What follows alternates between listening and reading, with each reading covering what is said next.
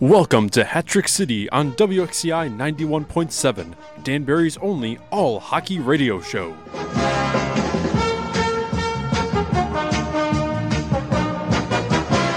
You want me to dummy you again?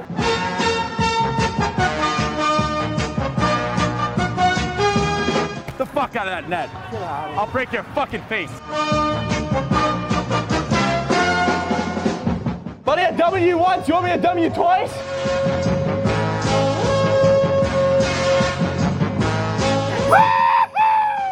Whalers, baby! Yeah!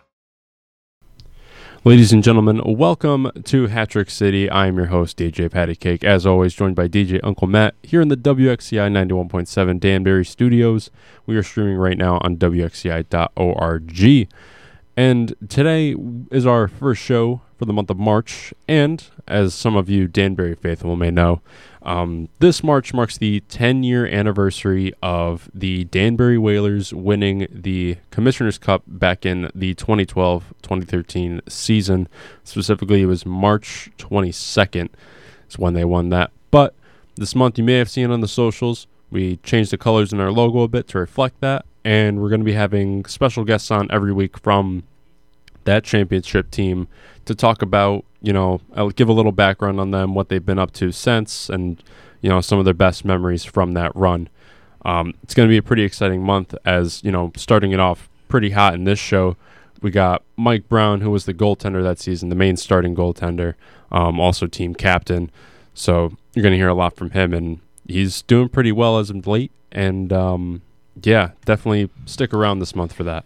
Yeah, I go back to that time myself. I remember the launch of the Danbury Whalers, and the story is really fantastic. Somebody that we should get on here to tell his part would be Dom Alessandro, too, because he also did the Danbury Whalers logo. But, I mean, just the championship season was something else, and it's really been a great part of history, and it's been fun reliving it a little bit. Yeah, and then recently we've also seen, in terms of league news, Nikita Ivashkin from the Binghamton Black Bears was suspended for the rest of the season by the league. Reasons unknown. Hopefully it's nothing too serious, but apparently it violated something with league policy, so it could be a multitude of things or just one thing. But we've also taken notice that since he's been gone... team's on a skid. Yeah, so... he could be one big guy that makes a difference for that team, which, in terms for us, is great because that separates us in the standings a bit and, just kind of makes it a bit, I guess, easier to navigate this team. Yeah, definitely a lot of rumors going around out there. This is an indefinite suspension, so it does not seem like he'll be back too quickly. But I can tell you that it does seem like it changed the makeup of that Binghamton team. They caught a bad loss last night down in Mississippi, I think. Yeah, it was a 6-4 loss to the start of this road trip that runs all the way till, I believe, the 18th is when they come back. Yeah, I believe they have to go back down south next week. I don't know. We looked at this. Well, no, they go from there to Carolina and then up to, I think, Delaware or Columbus, one of those two. But either way, they're on a road run right now through the south. It's definitely going to be a tough stretch for them, and we looked at this part of their schedule when I accompanied the team to Binghamton. Matt Voidy, Billy McCreary, and myself, we kind of just took note of a brutal road swing for Binghamton right now. So that coupled with the idea that Ivashkin is out, it's definitely it's definitely made a difference, and it's not too hard to see. Exactly. And then also tomorrow or today, depending on when you're hearing this, March 3rd to be specific, Rough and Rowdy is going to be happening, and our boy Amesbury will be fighting in that. So we're going to be wishing the best of luck to him, and chances are he's going to kick this guy's ass. I mean, Strawberry Cowboy has never fought really at this level. He doesn't have a record, and I tried looking him up. Nothing on the guy, so this guy might just kind of be a one-time chump, you know what I mean? It does seem like Danny Amesbury, who's been on the show a few times here at WXCI, it seems like he's been given the opportunity to showcase. So let's see what he comes out with. The guy does not look like he, just based on the one photograph we saw, does not look like he can physically match up to the kind of conditioning and the kind of training Danny's been doing here since he came to Danbury at Champs Boxing Club. But, it'll be interesting to see the outcome of that. And I know it's going to be, is that Friday night? Yes, Friday night. Hopefully it'll be similar to last time where he was kind of one of the last cards on the undercard, or last fights rather. So hopefully it'll be able to see it, after the game ends. Hopefully that'll be on the Axe Lounge. Yeah, I believe it is. I was told that it will be. So if you do end up going to the game, it'll be there, and you'll be able to watch the fight from beginning to end. So if you want to see any other ones, you're more than welcome. But the main fight that everyone's going to be waiting for, we're not sure when it's going to be, but it'll be broadcasted there. Awesome. Now, last weekend, we absolutely pummeled Port Huron at home. Oof. Yeah, wearing the Ronald McDonald third jerseys. I'm loving it. Yeah, they weren't loving it though. Yeah, not much to say there. I mean, that team has been able to steal some wins away, like as you've mentioned, from some top teams, and we just didn't let them get to us, and we were just rolling on them both nights even. Yeah, I know they flew into New York City, and it's a pretty brutal trek on the bus if you were going to do that type of transportation. But what I think happened here is it's just the hat tricks have been on a roll. Things are clicking. Johnny Ruiz came back, and on Saturday night put together just an incredible performance, one that I'm going to remember for a very long time. I had the privilege of being in the booth and the penalty box with you, as well as Dre, and I forget the other guy's name that works the box. But that's going to be a night to remember at Danbury Arena, and I want to congratulate John on that because he's always so focused out there, and I know he was coming off an injury, so it was good to see him put on that type of show. And you know what? That's the type of performance where everybody that came out got their money's worth for sure. Exactly. And then this weekend, well, I also want to give a shout out to Dustin Henning, who who stepped up to Amesbury. And Dustin Henning is a good dude who's been in the Federal Prospects Hockey League for a very long time.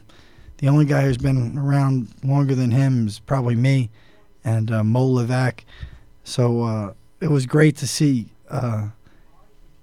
Dusty out there still doing his thing, and they put on a good show. Exactly. And then next week we got home game on Friday against Elmira, and then they travel to Elmira the next Saturday. I'll be hopping on the bus for that trip. So I'm excited to see this. I mean, last time we faced these guys, we beat them twice in a row. It was a 6-2 game and a 6-3 game. So, I'm expecting kind of the same outcome. I mean, you have a few other moving pieces that I got over there. I mean, you got Schmidt now. Obviously, our boy Luke Richards is playing over there now, getting more opportunities on the power play. So it's going to be interesting to see if these new additions to Elmira really affect this game. Yeah, let's see what happens. I think they just picked up a goalie today. Okay. I think it was the guy from Port Huron. Oh, all right. Gotcha. Rodriguez, I think that was his name. Yeah, Rodrigue. I think that was the guy who picked up, who was picked up in a trade. So listen, things are always happening in this league. It seemed like there was a lot of action, not only in the NHL trade deadline, but around this time to see how teams change very quickly before the playoffs. I like seeing what Elmira is doing. They're trying to make a good team happen. They're putting a little effort into it. So let's see what happens. It's very interesting now that Ivashkin is out and Elmira is trying to scrap away at wins, even though haven't been too successful. It's going to be interesting as the season closes out here, the next dozen games or so. Yeah, and I have nothing else to say for right now, but make sure to stay tuned. We got Mike Marchesan on the show this week, returning, and we have Chris Lynch as well, in addition to previously mentioned Mike Brown. So stay tuned for a fantastic episode. Ladies and gentlemen, welcome to Hat Trick City. I am your host, DJ Patty Cake, as always, joined by DJ Uncle Matt. Today in the studio, we are welcoming back Michael Marchesan. Mike, how are we doing today? Excellent. Thanks for having me. Glad to be back. Mike, it's good to see you. We had a little bit of technical difficulties when we had our first show. Recorded a little too low. Yeah. I think that was kind of on my part too, though. Being a little shy. No. I mean, you did fine. That was on our end, but we're glad to have you back again. And obviously, you've been with the team a little longer. That was back in December. It's been a little over 2 months now. So, take us through. What have you been up to for the past 2 months? I mean, besides just being kick-ass. Well, honestly, just ramping up for playoffs. Everyone's getting dialed in. Like the last 2 or 3 weeks, we've been in playoff mode realistically. Like we've been hitting the gym. Everyone's doing these certain things as a team. We're getting closer and closer just because playoffs are around the corner and we don't want anything to mess it up. And I think right now we're on a 4-game win streak, and it's like the perfect time to be getting in a stride again, hitting a nice win streak before going into playoffs. Exactly. I heard that you guys have been doing some yoga. Have you been participating, Mike? Oh, I am front row at that. I try my best. I'm not the most flexible, but me, Gordy, usually Gonzo right in the front row. Everyone else, I don't know if they're really doing it or not, but I try to get better at yoga, but I kind of like it. It's not bad. Did you ever have any experience with it before? No. We used to do it in the hotel gym. Like just put a video on like earlier this year in Danbury. We just watched it. Yeah. Yeah, we would watch it and do it. Yeah, I would always pull up a video, like a 10, 20-minute video, and get it over with once a week. Yeah. Try to get the body feel good. I was by practice for like 30 seconds today, saw you guys skating around a bit. It looked like you guys were going pretty hard at it. What was going on today? So we had yesterday off as an optional because our bodies are super sore, but today we're getting into systems and like other plays we can have defensively, and really just trying to get our legs back under us before going into this weekend. What about these last couple of games that we just had right here? Take us through, Friday and Saturday night. Friday, Port Huron, we knew that there are no teams to take lightly. They've beaten top teams. I have a buddy on that team too. He's like, yeah, we usually play really well against top teams. So we knew we had to come in and play our game and grittier because they're not really a hitting team. They're playing more beer league style, for lack of better words. But we hit them, we just beat them up really. I think Friday we had a 4-1 win, and I don't think they wanted to show up Saturday at all. Like a couple of guys during the game were just like, yeah, I just want to get out of here, and it's like, don't tell me that, man. I'm just gonna go harder. But then Saturday came in, we got 7 up on them, and then that 25 made a kind of gutless hit on J-Mac and started the fireworks. Pretty gutless hit, especially in a game where it seemed like Port Huron almost needed a little mercy there at some point. What kind of happened there? So I was on the bench. I just got off a shift and I was drinking water. I didn't even notice, but then I saw it on the replay. The puck went up to J-Mac and he went to chip it, and the guy just buried him from behind for no reason. He was yipping at us both 2 games, but he saw he wasn't going to do anything. He's just trying to get in our head or something, and wouldn't answer the bell. But luckily, we see them at the end of the season. I'm sure we're going to get some redemption for that. Oh, yeah. You're just under a point per game right now. I think you're in 33 games played and 32 points. How much of this transition from kind of junior hockey, I guess you were in kind of an outlaw junior league there, how much of the game is different? So that last year, I lost my 20-year-old year, so I wanted to play somewhere, so I played in that outlaw league.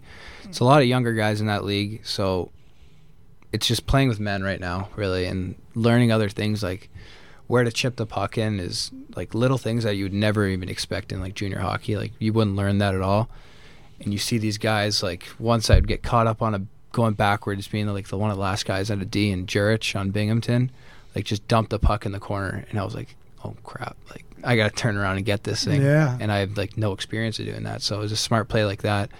It's just little systems that you have to work on and know rebounds where they're coming. I feel where in junior you can kind of freelance it a bit and just go after it and go end to end sometimes if you wanted to.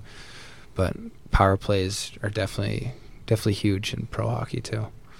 Something that sticks out in my mind that I wanted to kind of ask you about was, you had a couple of games earlier in the season with Binghamton, and then you came to Danbury. And my question is, like, when you go from one team to another so quickly like that, is there an opportunity to kind of reset and do things a little different? And did you take anything from that experience and you say, all right, when I come to Danbury, maybe I'll do it a little bit differently? Yeah, for sure. So I came into Binghamton after Huntsville with J-Mac and didn't work out there at all, really, long story short. So then I texted Billy immediately, and he's like, yeah, I'll let you know. And went home for like a week or two and just started training again, getting back into it. And I was thinking like maybe I'm not good enough to be on the top line or whatever. And so I'd have to just work on like little other things that I can get myself in the lineup and work my way up from there. And then when I got to Danbury, it just everyone's open arms, everyone wants you to do well. So it was very easy transition from Binghamton to Danbury. What's the stuff that you've dedicated, like that practice time or that extra ice time, to working on you personally? I love keeping my head up in like tight turns because as a big body it's kind of harder to do, so I like transitioning and like trying to use my feet more. And I'd like to think I'm like a pretty quick big guy that moves my feet well, but I love to work on my shot too as well from outside, because most of my goals this year have been from 6 feet around the crease or like shots from tops of circles. But I'd like to like trying to get loose, trying to get free off of bodies, especially like Johnny does it very well. Like he'll skate and he can blow by guys and make a quick move and get around them and score. Like you saw Saturday night, he had 4 goals. Like unreal comeback from him after being injured. Incredible, really incredible performance. And I was glad to be there to witness that. Like John works so hard and he's so committed to hockey. And I really am inspired by his work ethic in some ways. So for him to come out at home and to give that type of a performance, and he reached his 100th goal. Yeah, and Danbury for Danbury. For Danbury. Right? For Danbury. It's unreal. Because I guess he played some games with Elmira during the lockout year or whatever that was. Yeah, the pandemic year. The pandemic year. But that was something. It was something to watch, especially when he got that 100th goal. Because I was in the penalty box, actually standing right next to Pat, and the scramble to get the puck was kind of funny to watch. But it was really a great weekend for Danbury hockey too. Yeah, it's good to see him too, especially at practice. Like he works his ass off, and for the last 2 weeks, he's been hurt with his shoulder, going no shoulder pads and upper body, just trying to get his legs moving. And to see him do that, it was really special, I thought. Of course. And then I got to ask about last weekend, at the split road series against Binghamton and Watertown. What was it like having the fans there for that Friday night game? It was packed. It was probably one of the most electric buildings I've ever been in. Besides that Danbury-Carolina game, that was special, but that was second to none, too. Everyone's booing you, and they had signs, just crazy signs, ripping us apart. One shirt was, chirping Johnny. A fan in Binghamton made a shirt. It's, making fun of Johnny, and I was like, oh, my God, you took time out of your day to do that. It said Ruiz plays with balls. Yeah. There we go. That was it. That was, right behind our bench, and they're giving it to you the whole entire time, but what a great comeback that was, and a feeling just 0.5 seconds left or whatever it was, just to shut them up. I got to be honest, it's a great rivalry. It's great, except for the throwing the beer at us, which was really stupid. Everything else is great. They've got a great downtown barn, and last year some of their fans came out here, and that was cool. We got to meet some decent people. We got to meet one of the players' father and brother. Oh yeah. So like I said, it was a really great rivalry. One of the things that is going to stick with me for a while was when we had Brendan Dowler and Evan Lugo on the show. I think we talked about it we did, right? Pat, we talked about the largest crowds they ever played in front. Yes, yeah. And, I think, Dowler said it was a couple hundred people in college or something like that. Lugo kind of a packed house at a practice rink for a college game. I think he said it was 400 people also. But then, there was this moment where I was on the bench in Binghamton, and they were announcing over the loudspeaker the attendance, and Dowler had his head down, and he turned to me, and he was like, "What did they say? How many did they say?" And I just pointed up because they had it on the jumper. It was over 4,400 people.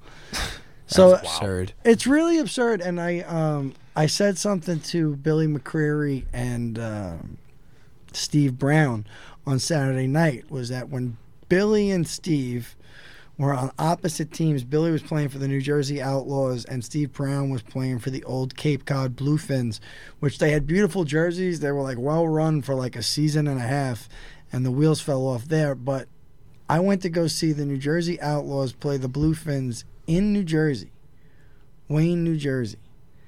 And the Bluefins are in practice jerseys and they're soaking wet. Oh my God. And the New Jersey team has a packed house, but there's only 250 or 300 seats. Really? Yeah. And I said to myself, I told Billy and Steve on Saturday, I said to myself, this is never going to last. Yeah. And here we are 10, 12 years later. And it is very much alive and it's very much lasted. But the league has grown so much, but it hasn't grown past jersey issues, because Elmira played last week with some local roller hockey jerseys in Michigan, I guess that was, against Motor City, was it? Yeah, it was the Fraser something roller hockey jerseys. They were like this light blue with purple. That didn't work. I want to say that the Danville Dashers or the Prowlers, I'm pretty sure it was the Dashers. Yeah, it was Dashers. No, but it was either the for Danville a thing. Dashers or the Port Huron Prowlers. Maybe it was the Prowlers. Like, Mahfouz was on the team, and for like the first 10 games, they wore jerseys and socks from like some random junior hockey team that had failed. Are you kidding me? Literally, like even worse than when we had to wear the NA3 jerseys on opening night. This is like straight up some team in some other country. It was literally like some Canadian team, like a full set of jerseys and socks for some random. Mahfouz had like a really good pic of him once taken in it, like a pic that they used to promote the team or whatever. It was really crazy. So we've pretty much seen it all in this league. But what did you think about the jerseys we wore Saturday night with the white shoulders? So everyone's getting mixed reviews on them. I kind of like them. They kind of look like the Flyers jerseys. J-Mac didn't like them. He said I liked them, I think, but he's like, yeah, I don't really like the white shoulders. I liked when they were all dark. Like, I think it's 50-50 split in the room. I kind of like them though. No, I like them too. I mean, obviously, I'm one for all black. That works too. But it's nice to see just even a little contrast, you know, because we wore those for the first half of the season, so it's nice to get a little change in there halfway through. Yeah. But just what is your favorite jersey you've worn this season? Because I know we've done a few special ones and those combined. I like to think that all black for sure. All black. Yeah, I think they're so crisp and clean. I loved them. Yeah. I got a cool Instagram pic of it too. I really have to say I like the New Haven. I always like the New Haven Nighthawks ones. I know some people aren't into the subliminated, whatever you call it. Oh, the sublimated. Sublimated jersey. Whatever you call it, the sublimated jersey. Yeah. But I don't know, man. Like, I think for our purposes at the Fed level, I mean, maybe there's a difference in the price that it comes out to when you put it up for auction, but there's just so much you can do. Yeah. I think that we have a cool New Haven Nighthawks one. It's crispy looking. It's a clean look this year.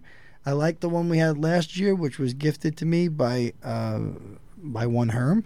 Oh, really? Yeah, it was a gift, and it was a rare one too, and I really appreciated that. I love TKs, so it has a TK's logo on it, so it's like a no-brainer for me. But this year's was cool. I just love to see us do more of that.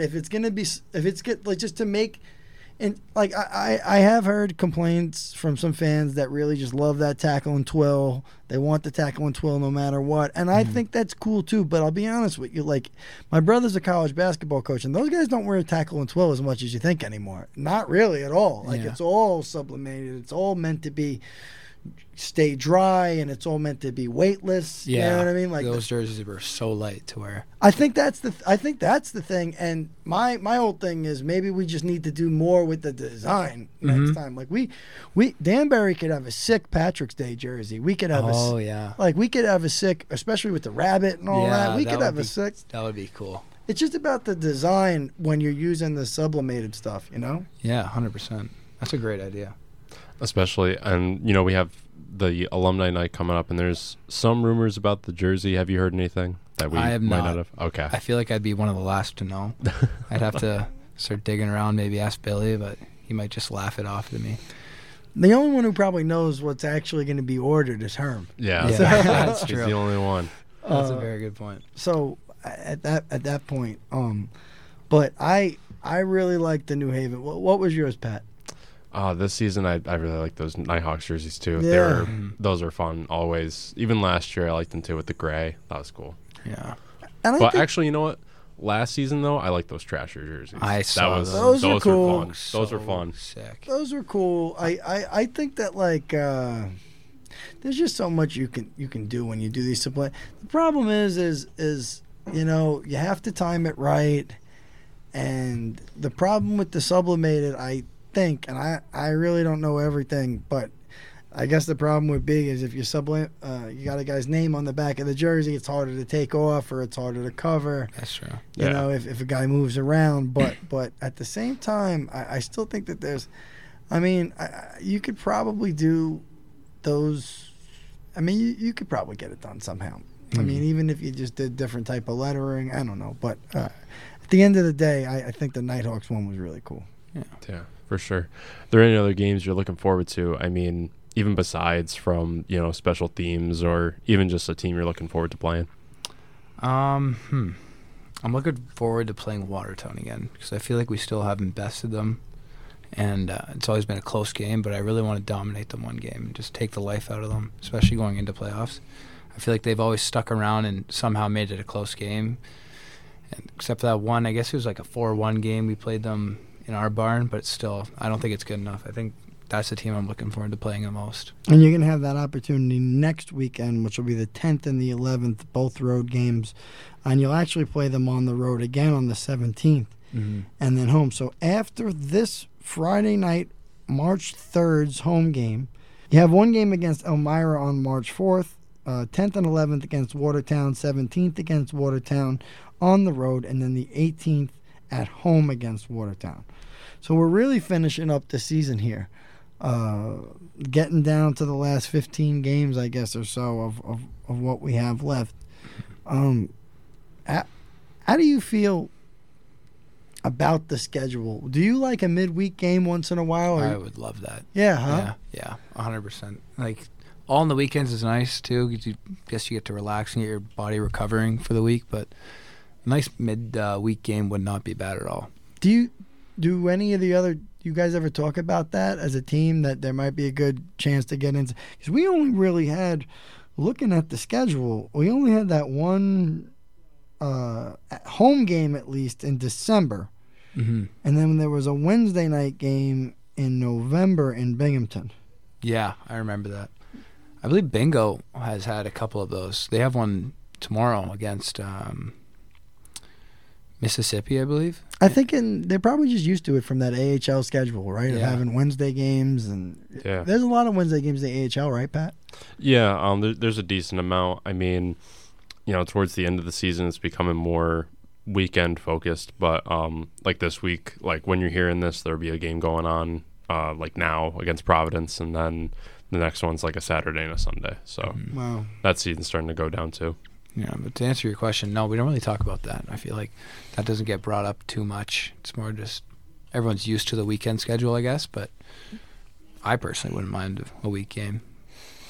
No, it really is interesting how the league has cut back on that, because even at the very beginning, there were midweek games, and it didn't always seem to make sense to me, especially in a place like when the league started in Brooklyn. Forget it. I don't think they played a ton of midweek games, but there were some on the schedule. It just didn't make any sense. There's nobody to come out and see these games. Yeah. They would have been better off renting beer league ice, I think, at that time, back in those days. But it just goes to show you, the crowds are getting bigger, and the crowd, I think, this weekend was really good. Mm-hmm. I mean, the stands were really packed. There's a certain energy. Ira Schwartz, who's been listening to the show, he's an old school Danbury hockey fan. Kind of due to some crap, he really just hadn't been to a Danbury game in about 10 years, but he's back. Oh, good. Wow. And he's back, like, right back into the swing of things. And something that really stood out to me, he went to a lot of AHL games, and I think that he's almost in, and I say it as a friend of mine, he's almost in shock right now. Yeah, like, really. like when your body gets shocked by something that, like, you didn't remember or you didn't think about. Like, I think he's back in the building, and he's just like, wow, the energy in here is just so totally different. And I talk about this on the show a lot, and I think Pat and I have talked about it too. It's like the energy in that small building when there's a tense game and there's a fight. I mean, the energy when Amesbury and Dustin Henning squared off was just incredible. Like, Everyone's standing, everyone's screaming. Yeah, it's that was really good. But then the tension through the rest of the game. I mean, even though the score was pretty lopsided, it was a lot of fight from both sides. You get a different level of hockey here. It's a much tougher brand of hockey. Guys are playing for different reasons. I think the championship means more to the guys in a league like this sometimes. I think. I'm not 100% sure, but I think everybody's here to play for a championship, and that the fans as well. Like there's a lot of these fans. I know that everybody has their own fan base and stuff like that. I just can't imagine many teams in higher leagues having closer relationships than our fans do in Danbury with the players and stuff like. I mean, it's incredible. Some of the information that goes back and forth, and some of the things that the fans do here is just. I just think it's what comes alive on game night. It all just comes to a point on game night and explodes. Yeah, I totally agree. And to touch on that too, my roommate Riley Robertson, he got 05 Trashers jersey the other night from a fan, completely signed by the whole team, and I was like, "Are you kidding me?" I was like, "You're not going to wear that. Just give it to me." He just laughed it off, but just insane. Like my mouth dropped. I was like, "You got that from a fan?" He's like, "Yeah." I was like, "The fan that bought my jersey," and I was baffled by it. Wow. Yeah. That's incredible. I wonder who that was. We should have that person on the show. Yeah. Yeah.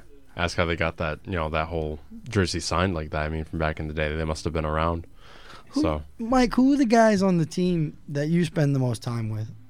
It would be J-Mac, probably. J-Mac, Yao, Ojek, Flanga, Trixie, and like Robertson. Did you guys go down to the city? Did you go to the city? Yeah, we went. Was that your first time ever? Yeah. What was it like? It was a shock, to be honest.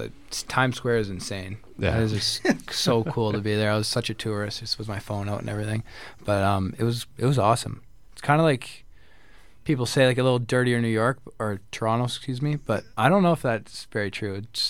There's a lot more different than Toronto. It's so more historic, older. Central Park's pretty cool too. A friend of mine works with Drake. A good friend of mine that I went to high school with.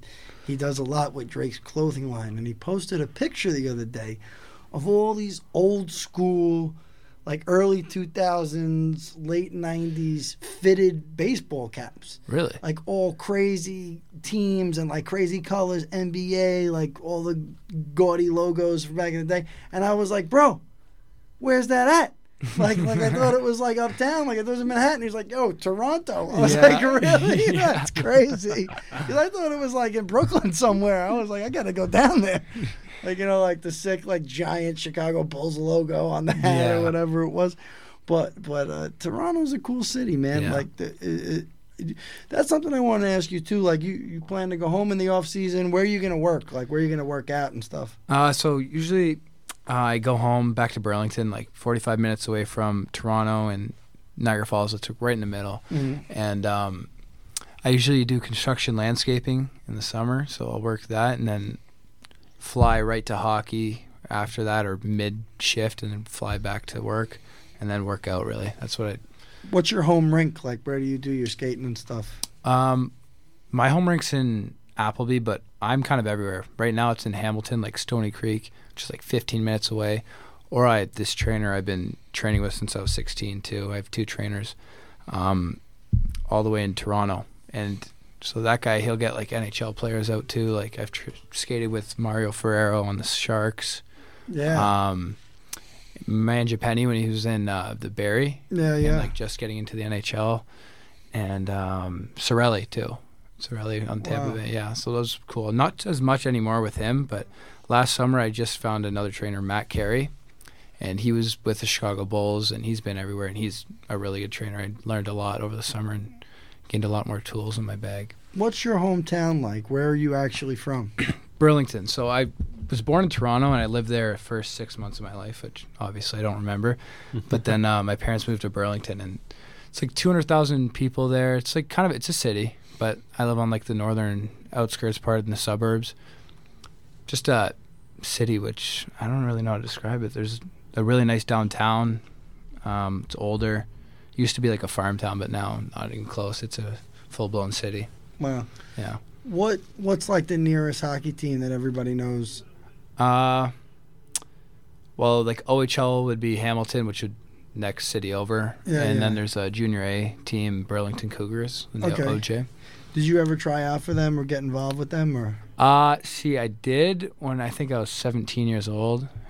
And then I went to, ended up in Pelham, like outskirts, Niagara Falls. Wow. Yeah. What was that like? That is a small town, that like brand new rink. Like I could show you pictures after. It's a beautiful facility. And I met my best friends there, like great guys. But we had this one game. It was like Tim Hortons Day, free tickets. And it was like, I think there was like 3,000 seats there, and it was packed. Wow. That was probably like the biggest game I've played in before. Being in the Fed for sure. Did you live with billets, or where did you live? Yep. Yeah. It's about like an hour 20 drive to my house. I could have really drove there, but I billeted for the first year. I went to high school there, at Notre Dame, for a returning year, just for like a course or 2, and then I went back there the next year, and I just drove. Wow. Yeah. So what's it like when you're trying to look for a place to play, kind of from a level like that? Were you thinking about going to college? What was your trajectory? So I went to before that year I went to the Flint Firebirds camp in the OHL, and I didn't make the team. And my dad he's my biggest supporter, and he'll help me. He was searching up teams. Like I really didn't do anything. He'd help me out so much, and he's like, yeah, what about this team, Michael? What about, like, showing me teams, and he'd show me the top teams in each league, and like where players are going from these leagues, and like how they're D1 guys too, going from the Goj, or like a lot of OHL drops go there in the GOJHL.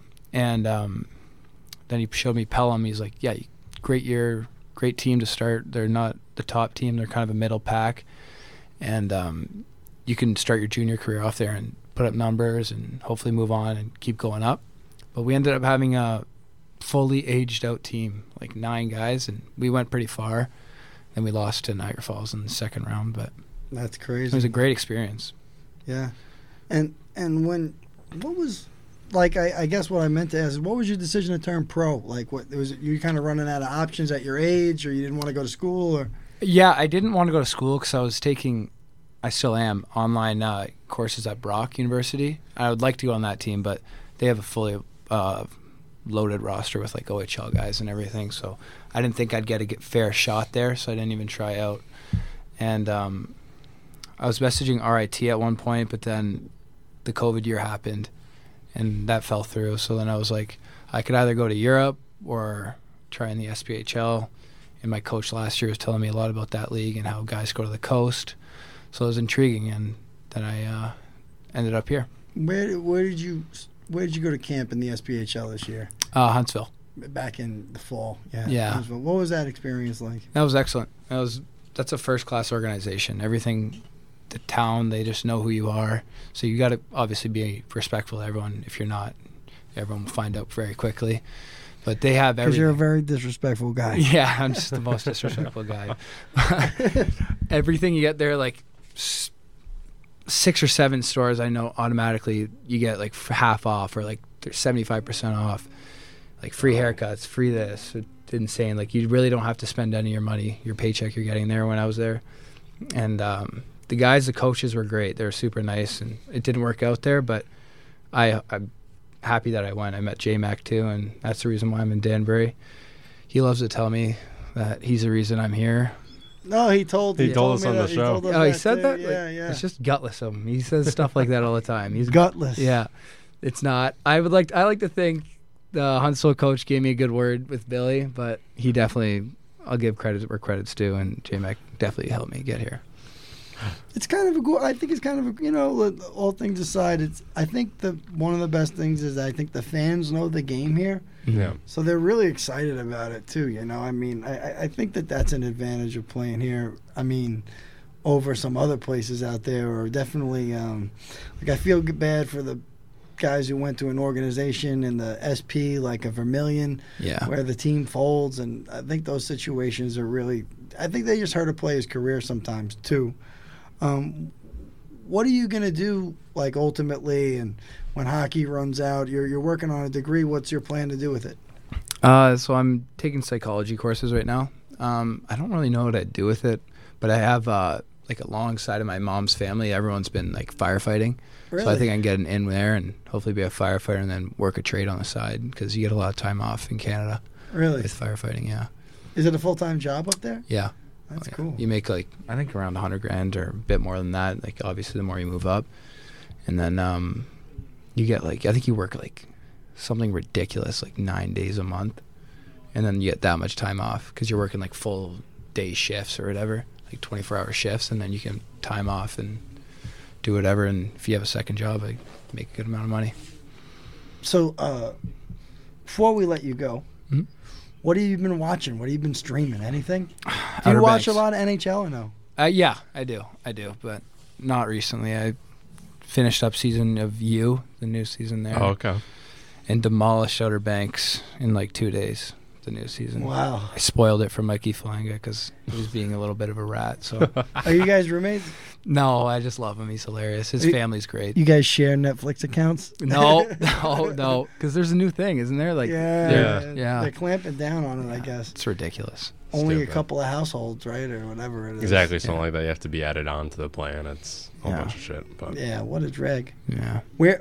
Mike, where's your favorite place to eat around town? Mina's. Oh, I love Mina's. I haven't asked this question in a while, but it keeps coming up. Mina's is always the answer. I mean, we had like a few different ones, but Mina's is like yeah. What I think we're going to do is I think we're going to go to lunch there one day and bring a recorder and give our live review of Mina's. I think that is an unreal idea. I think we should go with one of the players. We could do that. Mike and maybe Kyle and whoever. Yeah, we can make that a whole episode. We can make that we could film that. I think it's a great idea. I could show you what I get every time. It doesn't change. What do you get? Let's hear it. Load it up with rice, like a lot. Like, it's gonna cost you $25, but it's worth it. Yeah. And then I put like a couple scalloped potatoes in there, and then just straight medium like steak. That's it. Wow. I just load it up. Get 2 meals maybe out of it, and it's unreal. That sounds delicious, dude. Yeah, It's making me hungry right now. It's making me so hungry. No, it's a good spot. It's one of the busiest places, like right around campus too. Like, it's a good spot. Yeah, for sure. Well, Mike, thanks for coming on again. It's always a pleasure. Yeah, anytime. You've been playing great. Keep it up, and we'll be around the rest of the way, so you know us. Awesome. We'll see you around. This is Danbury Hat Trick's head coach, Billy McCreary, and you're listening to Hat Trick City Radio on WXCI 91.7 FM. Ladies and gentlemen, welcome back to Hat Trick City. I'm your host, DJ Patty Cake, and today we've got a very, very special guest in the studio, a long-anticipated one, our broadcaster, Mr. Chris Lynch. Chris, thanks for coming to the studio today. Hey, man, I'm just happy you finally thought, well, we have this nice guy who talks words, so let's get him on our show, which is the entire medium is talking words.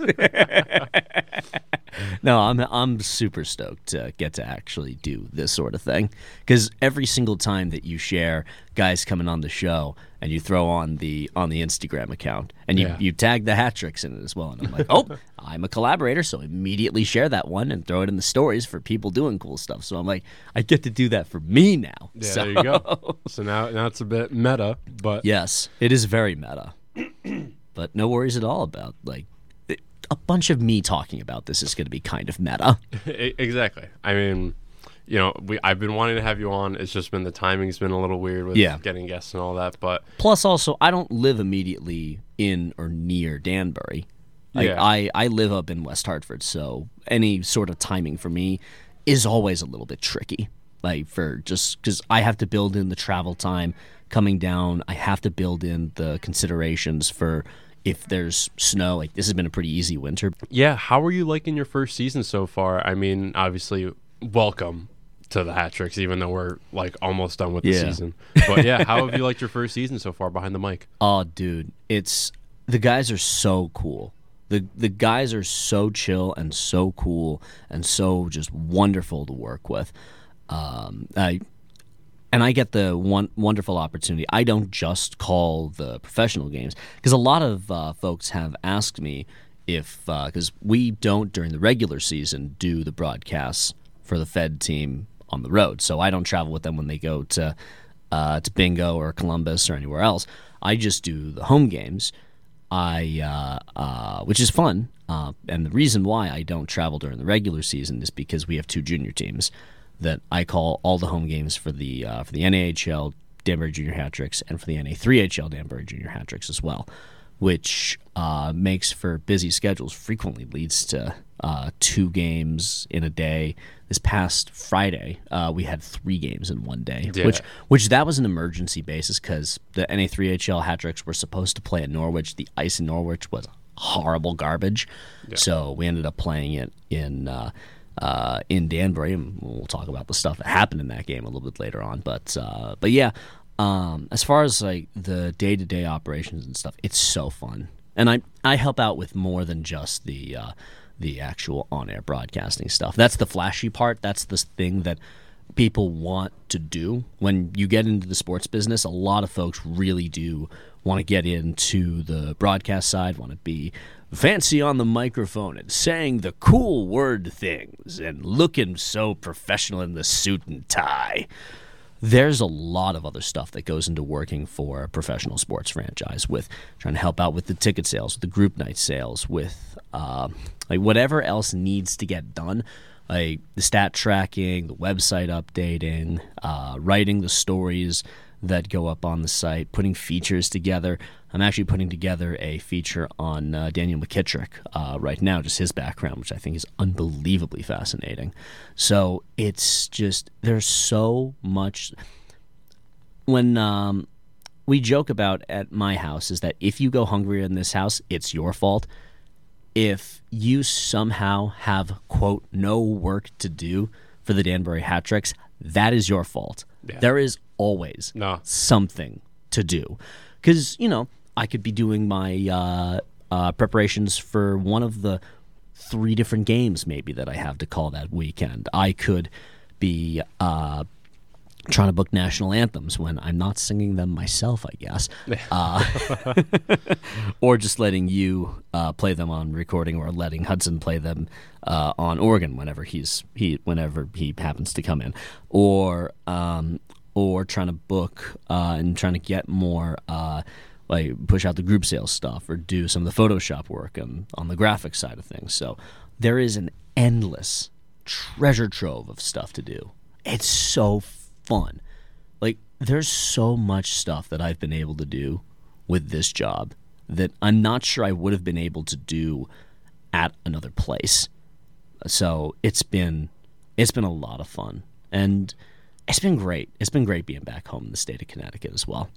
Of course, and that really builds your portfolio for going forward if you end up going somewhere else, or even somewhere down in a different field.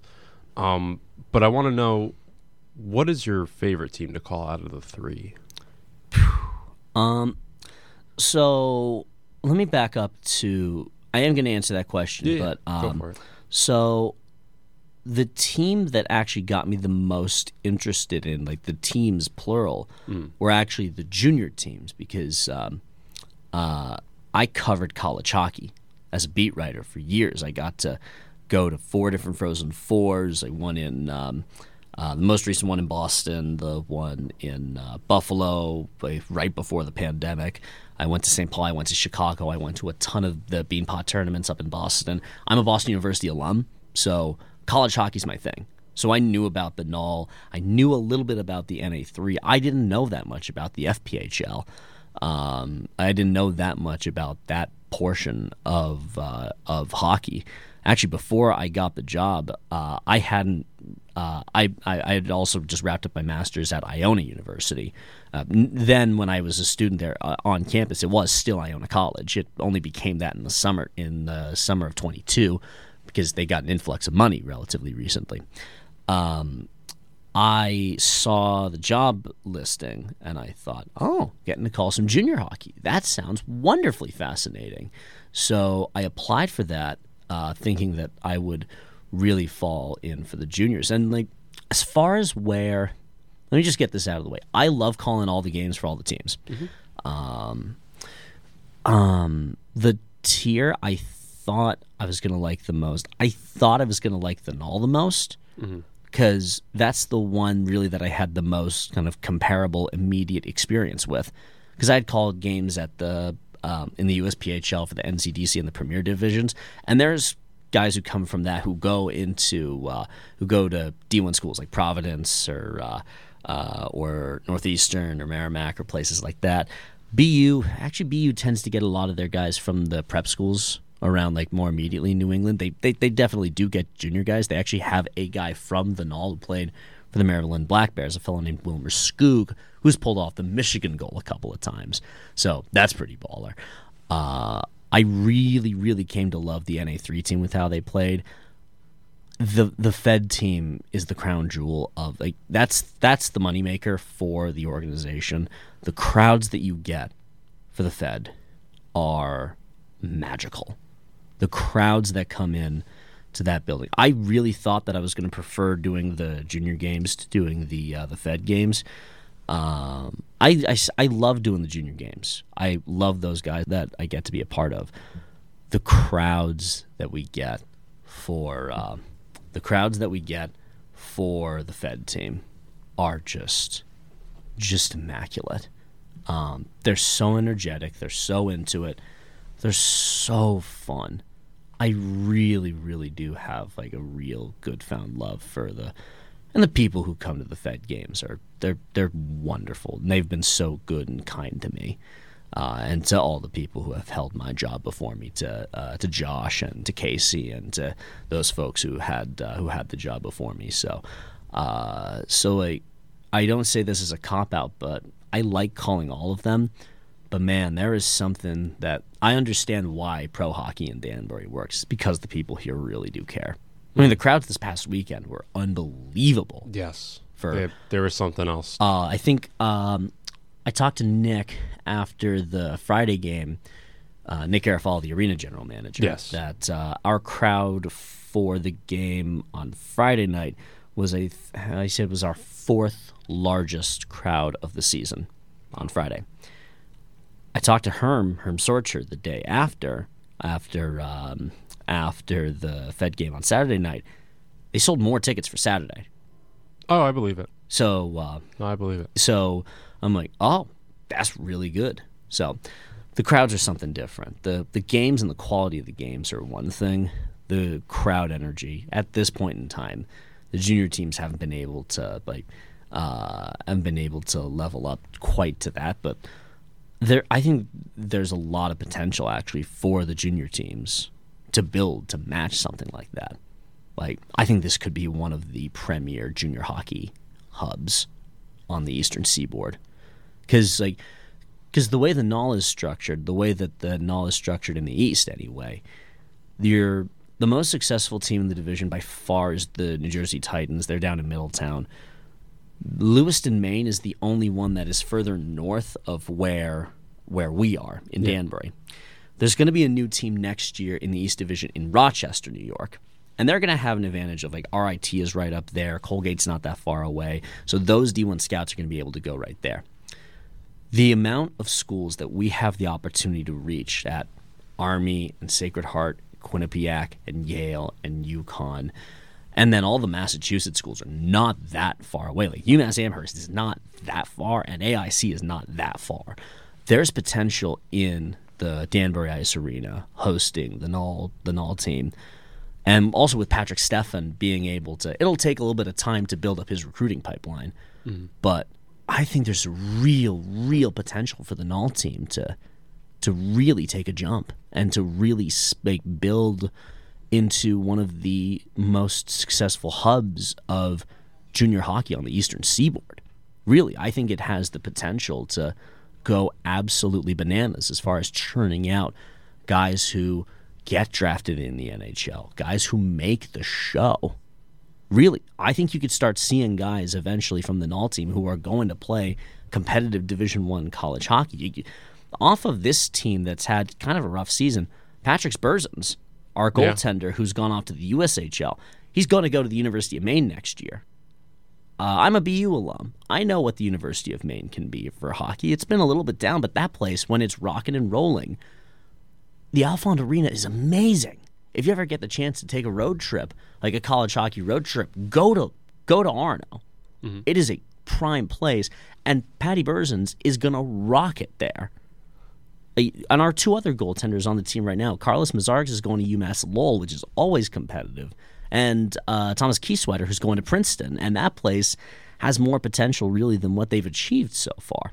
So I look at those junior teams and I think, man, this is untapped, and I think there's some real potential for the junior teams. Yeah, and then those guys watching them, especially Burzins this past season. Just a real pleasure to have him on that team. Yes. He helped us out a few games here and there, and then he went up to World Juniors, played for Latvia, and did unbelievable. Did really well in World Juniors. But, you mentioned you have a background in college hockey. You went to BU. Tell us about some of the games you've called over your college career. So my freshman and junior years, I actually didn't get involved in the sports writing stuff or the sports broadcasting stuff. So I had a bad freshman year. Just kind of a rough stuff just didn't work for me, and I had a bad time of it. Sophomore year, I spent that whole year just like getting like the personal stuff and getting the grade stuff sorted out. Then my junior year, I felt, okay, I've got enough of all this stuff sorted out, and I still want to get involved in the sports stuff. So I walked to the general interest meeting at WTBU, 6:80 a.m., which is our radio station up there, and at BU, and I just thought, okay, let's see if I can get involved in this. I got an invite to take part in what it figured out to be was like the sports director was going to host a show with a couple of guests for like the first week and a half, 2 weeks of the season, then was going to hand it off to those he felt were good enough to do it. So I walked in, and it was me and like 6 other people who were talking about like the roundup of games of the NFL, and he liked me enough that he just gave me a chance to keep on doing that sort of thing. And I asked him, well, how else could I be involved in this? And he said, well, we also run a website in which we write about the goings-on and happenings of the sports teams. It's like an opportunity for some of our journalism folks to be involved in that part of it. I thought, might be able to do hockey stuff. And as I was thinking that, he went, well, I don't need anyone to do hockey stuff, but I do need someone to do basketball stuff. So I went, okay, I'll take the opportunity. So I wrote for 2 years for WTBU about the BU men's basketball team, but I did get to call some BU hockey games. And I'll tell you the game that I think really got me hooked on this, because I should know, my junior year at Boston University was Jack Eichel's year. He made me fall in love with the sport in a way I didn't before. Like Patrice Bergeron, I'm a Bruins fan. Patrice Bergeron is my favorite hockey player, and I think he's the best player that I have gotten the chance to act. No, I've seen Alex Ovechkin in person. I have to think about that a little bit more. But like Bergeron's my favorite player, and he's one of the best players I've ever seen. Possible exception being granted to Ovechkin, because I've actually seen him in person. A lot of other folks I just haven't gotten to see in person. Like I never saw the Blackhawks at their peak in person or anything like that. Just just like splitting hairs over that. So my junior year, I went into the studio to do what ended up being a solo show in which I was wrapping up the Super Bowl. That was the Patriots-Seahawks Super Bowl, the Malcolm Butler interception on the goal line one. Yep. I had been partying in the streets of Boston the day prior because that was spectacular. So I go in and I finish up my show right at 6 p.m. to 8 p.m. show. I host the whole thing solo for 2 hours, which I'm like, this is fun. This is crazy. This is fun. So, so we wrap up, and I see an email from our station director saying, hey, the Beanpot has been moved because, well, there's a whole bunch of snow. Yeah. And they decided that they're gonna make it up tomorrow. If you don't know, may I explain what the Beanpot is? Of course, go ahead. Okay, so the Beanpot is a tournament between the four of the immediate Boston area Division I hockey programs. There's a men's Beanpot and a women's Beanpot. Started off with the men's one in the early 50s. I don't remember when the women's one started. I want to say it was maybe the 70s. I think is when that started. I just don't remember what the exact year was. But it's between Boston University, Boston College, Harvard, and Northeastern. For a long while, BU absolutely and utterly dominated this tournament in a way that no one else just couldn't. We have 30 of these things.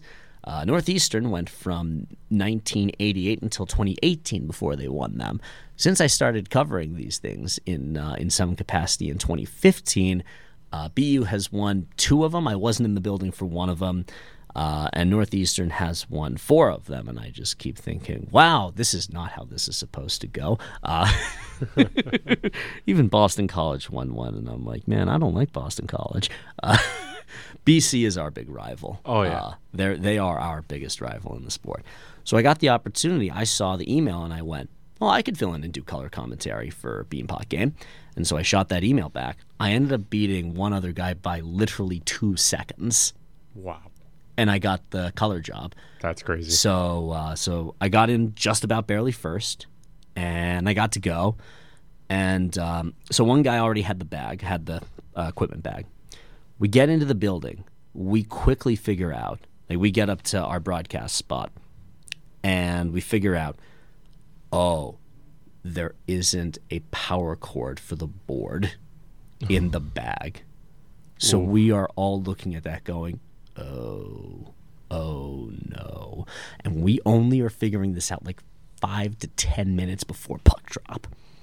So I am running around the top level of TD Garden. The way that building is built is like all the press row stuff and all of the technical work is up on that top row. Is on that like top level, ninth floor of the building. So I am running around up there and just looking for something. And eventually I get the idea to go into the this little booth where the in-arena technical directors are. And I say, hey, we don't have this. We're with WTBU, the BU Sports Radio section.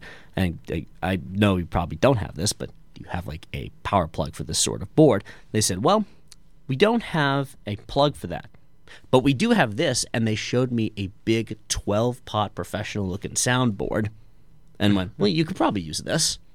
Just so casual about how, like, yeah, here's this very hefty professional-looking piece of sound equipment that we just aren't using right now. Yeah. You could probably use this. And I look at them, and I just go, thanks, and then run as quickly as I can back to our spot. And we get it set up, and it doesn't work immediately. So I lean over into the Nesson booth, and one of their producers comes over and helps us get everything set up. And we finally get it working, and we miss the first 3-4-ish minutes of the first period. But we catch up, and it ends up going to double overtime. And Steve Michaelick, the Harvard goaltender, stopped 63 shots. Wow. We end up winning the game in double OT. And Jack Eichel didn't dominate that game. It was Danny O'Regan who got the overtime winner in that one.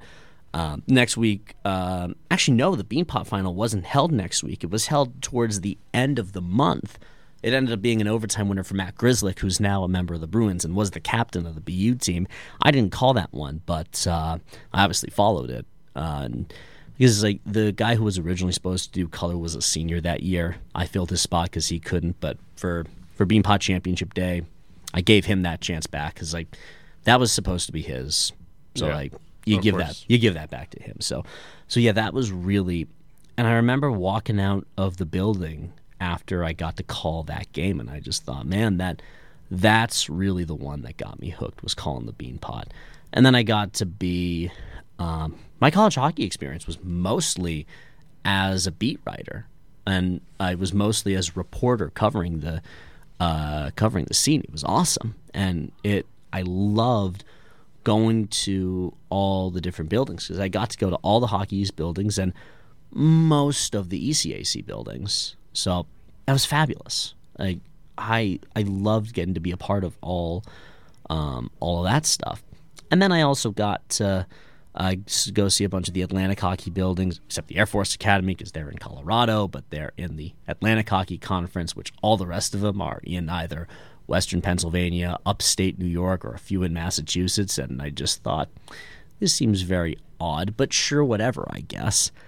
The place where I got most of my broadcasting experience, actually most of it, and this will sound very strange, was the Massachusetts Institute of Technology, because they're a D3 school, comparable with WestCon. So I got I got most of my game opportunities over my. I started calling games there my senior year of college, and really enjoyed it. And you get type A competitive athletic personalities who also happen to be ludicrously intelligent who go to places like that. So you get competitive sports. It's a great volleyball program that they have there. The men's basketball team made a run to the Elite Eight one year. The women's basketball team made a couple of NCAA tournaments. So I got the opportunity to do most of my game broadcasts there over the next 4-ish years, because I stayed in the Boston area and worked as a freelancer and a writer and a broadcaster and doing that sort of stuff. And it was great. Boston was so good to me. I almost look back on those as being the good old halcyon days. And then COVID hit. And all that work just stopped existing. Immediately, the work just stopped. And I went, well, shoot. And I genuinely thought that I might not have a future doing sports stuff. I don't think I'm alone in that sort of sentiment or how people felt at that time. So I ended up picking up a temporary job. And I should note also, I had been spending a bunch of my summers in Cape Cod as the public address announcer doing your job with the Hat Tricks.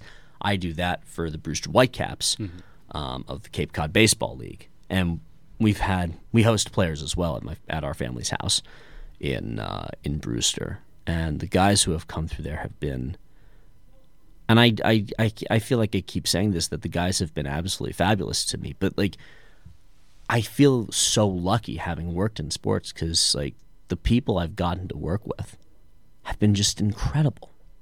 They've been so kind and so good, and when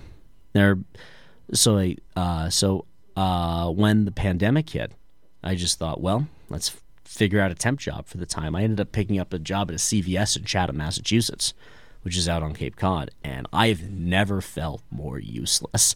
I've had points in my life where I felt lower, but I've never had a point where I felt more useless than that, because my first day, I looked at the calendar and I just went, man, I should be on a plane to Detroit to go cover the Frozen Four today. And instead I was starting up a shift at CVS. Let me tell you, man, I've never felt more useless than that. It was tough, man. It was really, really tough. Just knowing that you had poured so much time and so much effort into a craft, and that you couldn't do anything more with it, and just that's tough, man. I'm sure that. I mean, I don't know I've never talked with you about what you were feeling, because you're only a sophomore in college, so you would have been in high school at the time. Yeah. So during that pandemic period, I didn't really have much going on for me. I was more into music then. Yeah. I also didn't really get into sports till like at least this side of sports until I hit college. But at that point, I was really looking to do audio engineering as that was my go-to. Yeah, that's what I was gonna do. And studio music was fine, was okay, was actually kind of good. Like had a good year in 2020. Yeah, because people were like stuck at home. And the thing is too, I also had like my own home studio, so I had like a keyboard and whatever have you, and then I had Logic and Ableton, so I was kind of like I could just screw around and make whatever. And essentially that's what I did. And even the classes I was enrolled in for high school, like I had digital music classes, so I was like, oh cool, I could just produce my homework right here, done. And then that was it. Of course, the trade-off was the live music scene was just dead. Yeah, it was like that for a while, and then I think, because that was my junior year of high school that happened, and then we went into my senior year following that. So we went through all of that again and went through. But towards the end, everyone was able to kind of meet up again. You have to wear masks and all that, but we're past that now. Yeah. At least for mercifully. Mercifully, yes. Yeah. And then now when I got to WestCon, I was into music. Had one bad jazz professor. Ruined it for me. I haven't played music in a while. I've been wanting to get back into it because there's been a few licks I want to learn on What bass. do you play? I mainly play the bass. I play guitar and drums as well, but I've been wanting to get back into bass a little bit. But because I hear people who do music stuff, and I'm like, it doesn't surprise me that you are a musician. It also, because I could have been convinced that like you could be a like regular like a 6-string guitar player. Yeah. The bass is interesting, but I can definitely see it. I don't play any instruments. I do sing, but also I don't sing rock music. Yeah. Like, I'm a classically like I do like choral and classical types of music, or like I wasn't an athlete in high school when I was in. I was a theater and music kid, so like I did all of our musicals in like 42nd Street and How to Succeed in Business and all that different sort of stuff. So that's the fun thing actually. If people have asked me, oh, you're in sports, and I just go, yes. They ask me, well, did you play it? No. I was not athletically coordinated enough to do so. Back in middle school, I played basketball, and then I did too. But and then for high school, I went to an arts magnet school, so there's no real sports that I could do. I mean, I could go back to my. Oh wait, you went to the one in Waterbury? Yes. Oh, okay. Yes. I could have went back home to Thomaston and done basketball for them, but I don't really vibe with Thomaston like that, so I was like, I'll just play basketball with my friends, and that's what I like doing anyway. It's just playing b-ball with them, and like even here, I thought about trying out for the team, and I was like, nah, there's probably people who actually want a spot and all that. That's fair. But, I will say though, this next season coming up, I am probably going to try out for the hockey team. Oh. You've been skating and stuff, I hope. Yeah. Yes, I've been trying to work on that. I got to find more times to work on it because like every stick and puck that happens, there's always something that has to that I have to work on. Yeah. I mean, honestly, I'd be doing this to really just get that team feeling and just kind of be a part of this up and rising club because, they recently got their a new life essentially. So I want to be a part of that. And, ever since my freshman year, I've been a part of this club, whether it was doing broadcasting here on WXCI or this past season I was doing public address for them. So figure why not bring it full circle. Is that season all done now? Yes, we wrapped up on the 11th of this past month. We didn't make playoffs due to some errors and all that, but it's not the biggest squad. Obviously, I encourage people listening to this podcast, if you're a WestCon student or coming to WestCon, you have a hockey background, join the team, try out. I mean, what's the worst that can happen? They could say no, but chances are they probably won't. I mean, like when we finished active on that team, there was about 9 people total. Oh yeah, there's spots. Yeah, there's a ton of spots. Yeah. So I encourage you highly to join. But with that being said, I did all of that, and then I would call games here and there my freshman year, some football games, basketball I did a few of, and then obviously the hockey games. But I mean, the pandemic was a time I like to forget, but at the same time, it's a time that I was able to really think of what I wanted to do But then that led to figuring out what I actually want to do, which is this. Yeah. We're in the moment of, sports. Oh, the pandemic did the same for me. But like I was just at a different stage in my life. Yeah. When that came about, so I went to the Cape and really had to think about what, because the way I remember all of that was I really considering like the start of the heat of it being March 11th, because that night was the night when it was announced that Rudy Gobert had tested positive for coronavirus. And I vividly remember I watched the end of the Dallas Mavericks game, knowing that was going to be the last NBA game, and also knowing that I was getting ready to go cover the college hockey conference tournaments. So I was just figuring out if I was going to be able to still go to BU. Actually, no, BU was in Lowell, so I was figuring out if I was going to go there. One of our other writers for the website I was writing for, Inside Hockey, was UMass guy, was going to go cover the Amherst series because it was going to be Amherst and Northeastern, which was a great series. That was the year. That was right after they had Cale Makar and they had moved on from all that stuff. So that was going to be a great series. And then all day the 12th, it was just team after team after team after team just saying, no, we're not hosting the games. Season's done. And that was really deflating. I went home. I'm originally from West Hartford, Connecticut. I went back to see my brother had gone back for a few days to see mom and dad. I went back to see mom and dad. And there were a few days where all we did was we just had breakfast, talked about news and stuff. Because I should note, I was not a communications major in college. I was a political science major in college. And I had for a moment thought that I was going to go work in professional politics somewhere until I had a realization that I very much did not want to do that. And I thank God every day that I had that realization. Yeah. Because sports is more fun than politics. I don't go totally insane. A million miles more. Oh, my God. So, yeah. So we just went back home and talked about like the ongoings in like the wider world. And then at night we would just watch some classic films. So we saw a couple of Bond movies. We saw The French Connection, and we watched Seven Samurai, the Akira Kurosawa one, not all the ripoffs that came a little bit after that.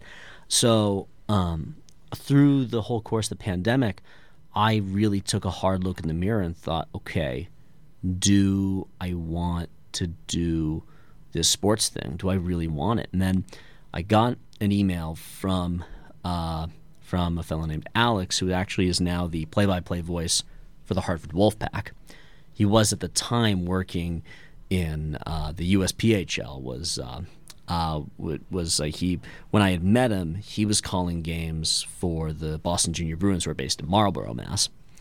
So he shot an email to me and said, hey, there's going to be this showcase event for all the Boston area junior kids and prep school kids called the Beantown Summer Classic, but they can't hold it in Massachusetts. They're hosting it in Exeter, New Hampshire. And do you want to do those games? I said, yes, very much badly so. And I have an uncle who lives in North Andover, Massachusetts, not that far away from Merrimack College. So my dad, he's my dad's brother, my dad shot him a text saying, hey, can Chris stay at your house overnight? And he said, absolutely, sure. So I went up there. I called in 3 days. I called 8 games. This junior showcases and tournaments it's one after another after another after another after another. Oh, voice was fried. No, I felt alive. I felt like I was back home and back to really what I was supposed to do. So, and that was in August. And I went, wow, I'm doing a junior hockey showcase in August. I wasn't about to complain because A, I was getting paid for it, and B, dude, it had been so long. It had been since March. I look back at the calendar. It was March 7th. Had been my last game broadcast. So I just went, oh wow, it had been such a long time. So I jumped. So I started thinking about, okay, if I really want to get back into this, what would make the most sense? Because I had started applying for jobs and gotten nothing back. So I thought, okay, it might be worth going back to school. And my mom had been pushing and thinking that, and I went, no, my experience should be. And then I went, oh, for me, I probably needed more time in the oven in the school situation. So I looked at schools that had a master's degree in sports media and sports communication. And there were really three that I focused in on that seemed the most appealing. Two of them in Connecticut, one in Connecticut, one in New York at Iona, and one in Texas, actually, at Dallas Baptist. The thing that appealed to me is the way it appeared about that degree was that you get the opportunity to call. Dallas Baptist is a Division II school for everything except baseball, and they're unbelievable at baseball, but they're D1 for that. So I thought, well, all those sound kind of interesting. Iona gave me the chance basically to start immediately, and I got my confirmed acceptance letter January 6th of 21. So I just went, oh yeah, we're doing this and making this happen. And at the same time, I had gotten an invitation to go up, and I had called a couple of games for this group called the Northeast Sports Network, which was calling high school and small college games in northern New Hampshire and northern Vermont. I mean, like the northern part of those states, in Linden in the Northeast Kingdom, Montpelier, and like kind of near Montpelier, and in Vermont, and all the way up north, like Colebrook and Groveton and Littleton and places like that in New Hampshire, calling soccer and basketball and hockey and plays and all that different sort of stuff. So I went, okay, that's going to be my best chance, because there really wasn't. I couldn't realistically have gone to New Rochelle and started that immediately, because there wasn't going to be anything for me to do. Yeah. So I go north, and my dad's originally from north central Vermont. So I go and stay up there. And for the first half of 2021, I drove in the snow all across Kingdom Come, and I really fell in love with that part of small town. It's like small rural America. Like the town I was living in Vermont at the time was like 1,300 people. Wow. Small town. Tiny rural place. I love the state of Vermont. The New Hampshire trip had re-sparked and reconfirmed my interest in it. The New Hampshire junior hockey trip, calling games across northern New Hampshire, northern Vermont, and the North Country really solidified that was going to be where I went and what I was going to do. So yeah, that's kind of how I got into the broadcasting space. That led me to Iona. Yeah. Iona eventually led me to here in Danbury. So from here, I have no idea where it's going to lead me to, but yeah, that's the kind of short version. There you go. I can go on for a much, much longer time and I do keep coming back to how unbelievably fortunate I am to get to be around, because like I'm a Boston sports fan. Yeah. I know for a fact that you're a New York Yankees fan. Oh yeah, big time. I know how fortunate I am to be a Red Sox fan at this point in time, because my dad was a Red Sox fan from the 60s until now. And for most of his life, they were the losers. Yep. They would create random, wacky, nonsense ways of losing games. And they would come up with opportunities invent the most absurd, painful ways to lose.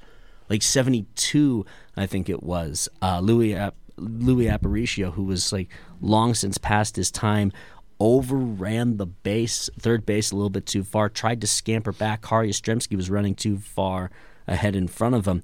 They get tagged out, and Detroit wins the final spot in the postseason by a half a game. Yeah. So like that one, the horror show of 78 at the end of that season, the complete and utter catastrophe that was the Game 7 of 2003, Pedro and Manny and Nomar all getting injured during the 2001 season. Like, they would just create ways to lose. So, and my dad just made the point to me that, like, when I was 10 years old when they won the World Series in 2004. Yeah. My dad he was way older. He was in his mid-40s at that time. So he just went, you better take a real stock of how fortunate you are that the team that you get to cheer for will not be the team that I was unfortunate enough to cheer for. And I've always gone back to, like, you live with a amount of gratitude that, like, I get to say words about a sports team. Yeah. Like, dude, exactly. I don't dig ditches. I don't pave roads. I say words about hockey. There you go. That's living the dream. Oh, dude, it's so ludicrous. It's an actual coup that I've been able to pull this off. So like, it is not lost on me that that I am where I am and that I have the opportunities that I do. So, especially since, like, there were chances for me to just give up and go someplace else and do something else. Yeah. Like, I certainly could have chosen to do something else in the middle of the pandemic, but, here I am. So yeah, it's not lost on me how lucky I am to do all this.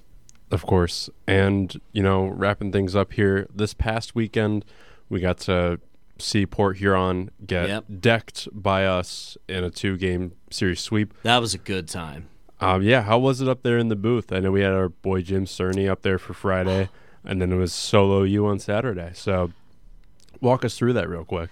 Okay, so there's more than just the 2 pro games because we had the... Well, yes, that is true. Yeah. I should clarify, we also had 2 null games both of those days, and then NA3 the Friday. Yes. That Friday. So yeah. I guess just take us through the weekend.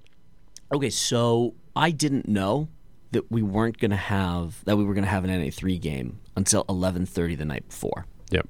So did I. So well, this is because you texted me though, but yes. Either way. So I got a text from Nick Garofalo, the arena GM, saying that, hey, we might have to host the NA3 game because they were supposed to play Norwich. The ice was crap in Norwich, so they couldn't do it there.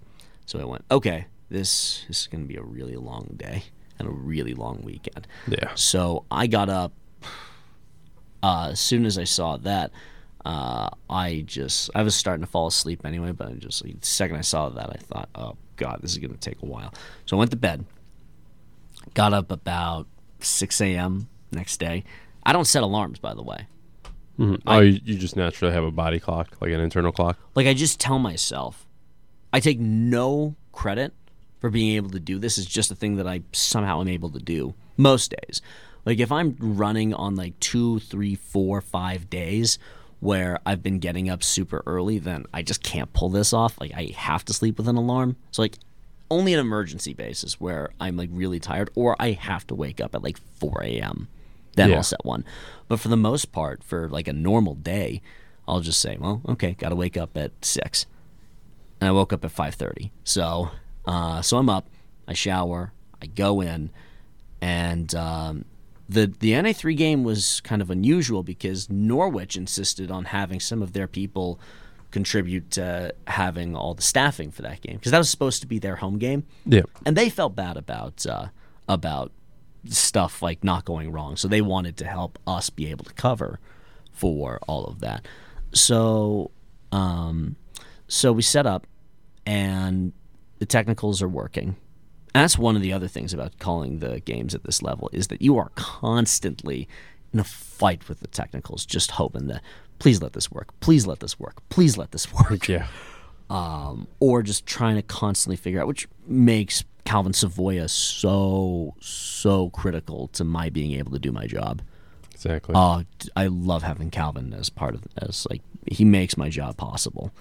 I'll always be saying that Calvin makes me being able to do my job possible. So Norwich, we set up, we start calling the game, and the NA3 team's buzzing. They look great. Second period, Norwich gets a couple goals. The third period changed because one of our favorite players on that junior team, Reese Tamburo, gets hit hard, gets decked and laid out with I want to say it was 6 minutes left to go in regulation. Yeah, just time. about. We were down 2-0, and everyone was just really, really shaken up, and he had to get stretchered off the ice. And it turns out that the hit might have looked a little bit worse than it actually was, at least if you hear Reese tell it.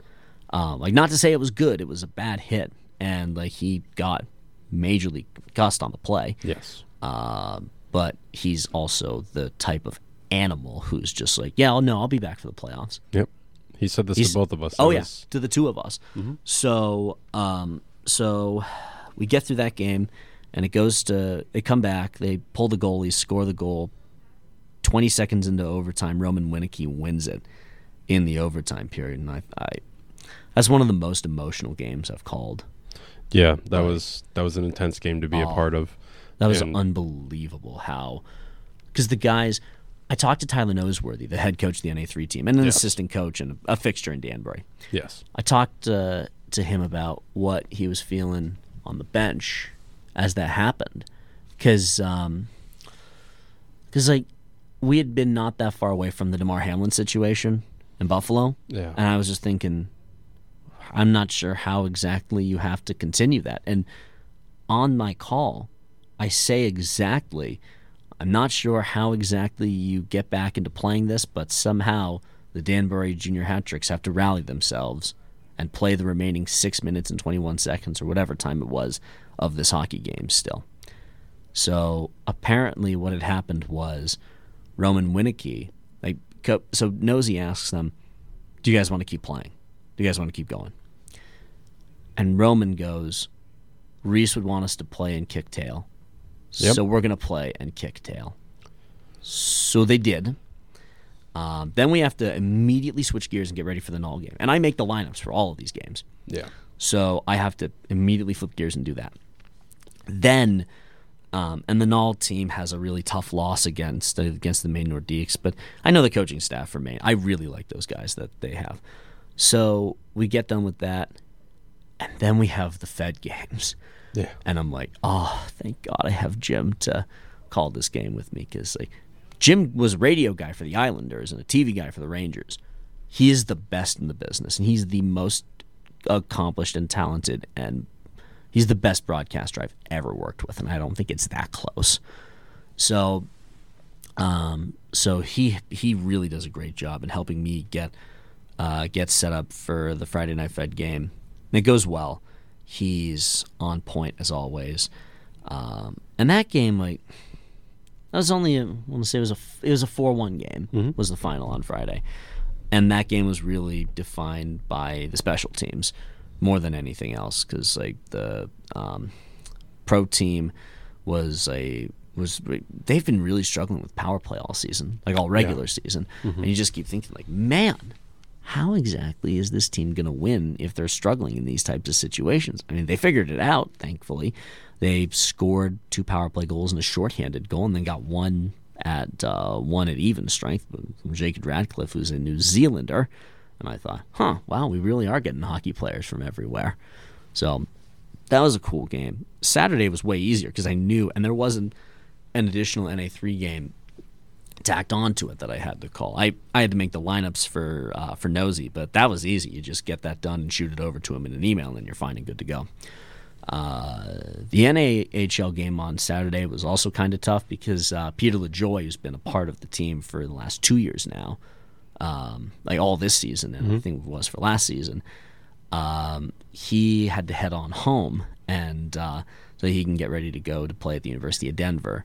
And that was we set up, and I did the introductions a little bit different, so he'd be the last guy on the ice, and everyone wanted to win that game for him. They took it to overtime, and they just about barely couldn't pull off the win.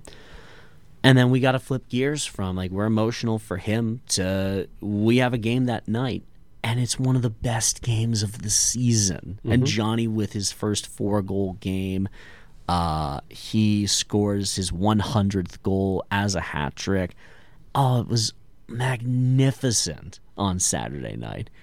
It was so fun getting to call.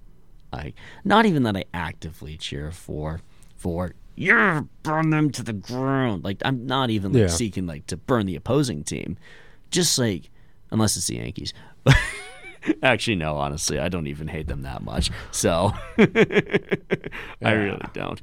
But no, it was so cool getting to see Johnny do that cool stuff, seeing and getting to talk about with Johnny afterwards. And And I got to chat with him about the 100th goal and how much he likes being here in Danbury. And we just went, man, there's all this really would be capped off if we do the thing and end the season the way we all want to.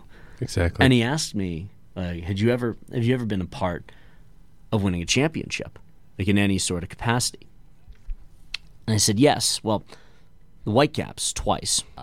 I go down onto the field and I get to celebrate with the guys and I get to hold up the trophy. And I'm like, man, championships in sports, especially for people who work for them, because I don't know if you've ever been a part of. No. Okay. Last year with the Hat-Tricks, that was like, obviously everyone wanted it. Fell short that second round to Columbus. Then working with the Connecticut Whale, the PHF, we made it right to the Isabel Cup, leading 2-0, go into the third, and then we drop. Well, I think it was 2-0 going into the second.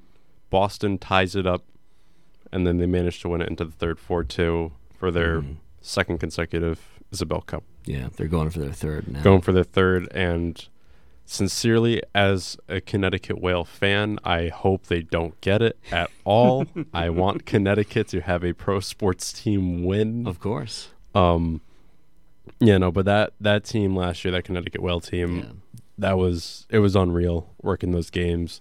Seeing just their backup goalie get like half of the shutouts that the team, like as a franchise, has ever gotten. Yeah, it's gotten 4 total. She accounts for 2 of those. Yep. Nice. I think it's like 5 or 6 now, given Abby Ives, who's a fantastic goaltender. She was a big part of that season, just really doing her thing and just being a brick wall for a bunch of games where we really needed that to happen. Yeah. But yeah, I've come close. I've gotten like a whiff of victory in terms of championship, but I've never gotten the full taste. So the only way that it's so sweet if you pour in the games and pour in the work, because then you look back at when you win a championship, every single memory of that season gets brighter. Yeah. Everything. Every single piece, even the stuff that you look at and go, this stinks. Why are we doing this? This is dumb. Everything. You just look at it and go, that's that good stuff. There you go. Every single one. And I don't think I'll ever not work in sports. I don't think I'll ever not work in sports, just because that feeling of the championship day when you have a chance to compete for it. There is nothing else I've ever experienced. I've never felt anything close to the rush. And you only get the rush because of all the work that you put in beforehand. You only get that wonderful push when you get the work in to make it so sweet. It's fabulous. And exactly. I really do hope that,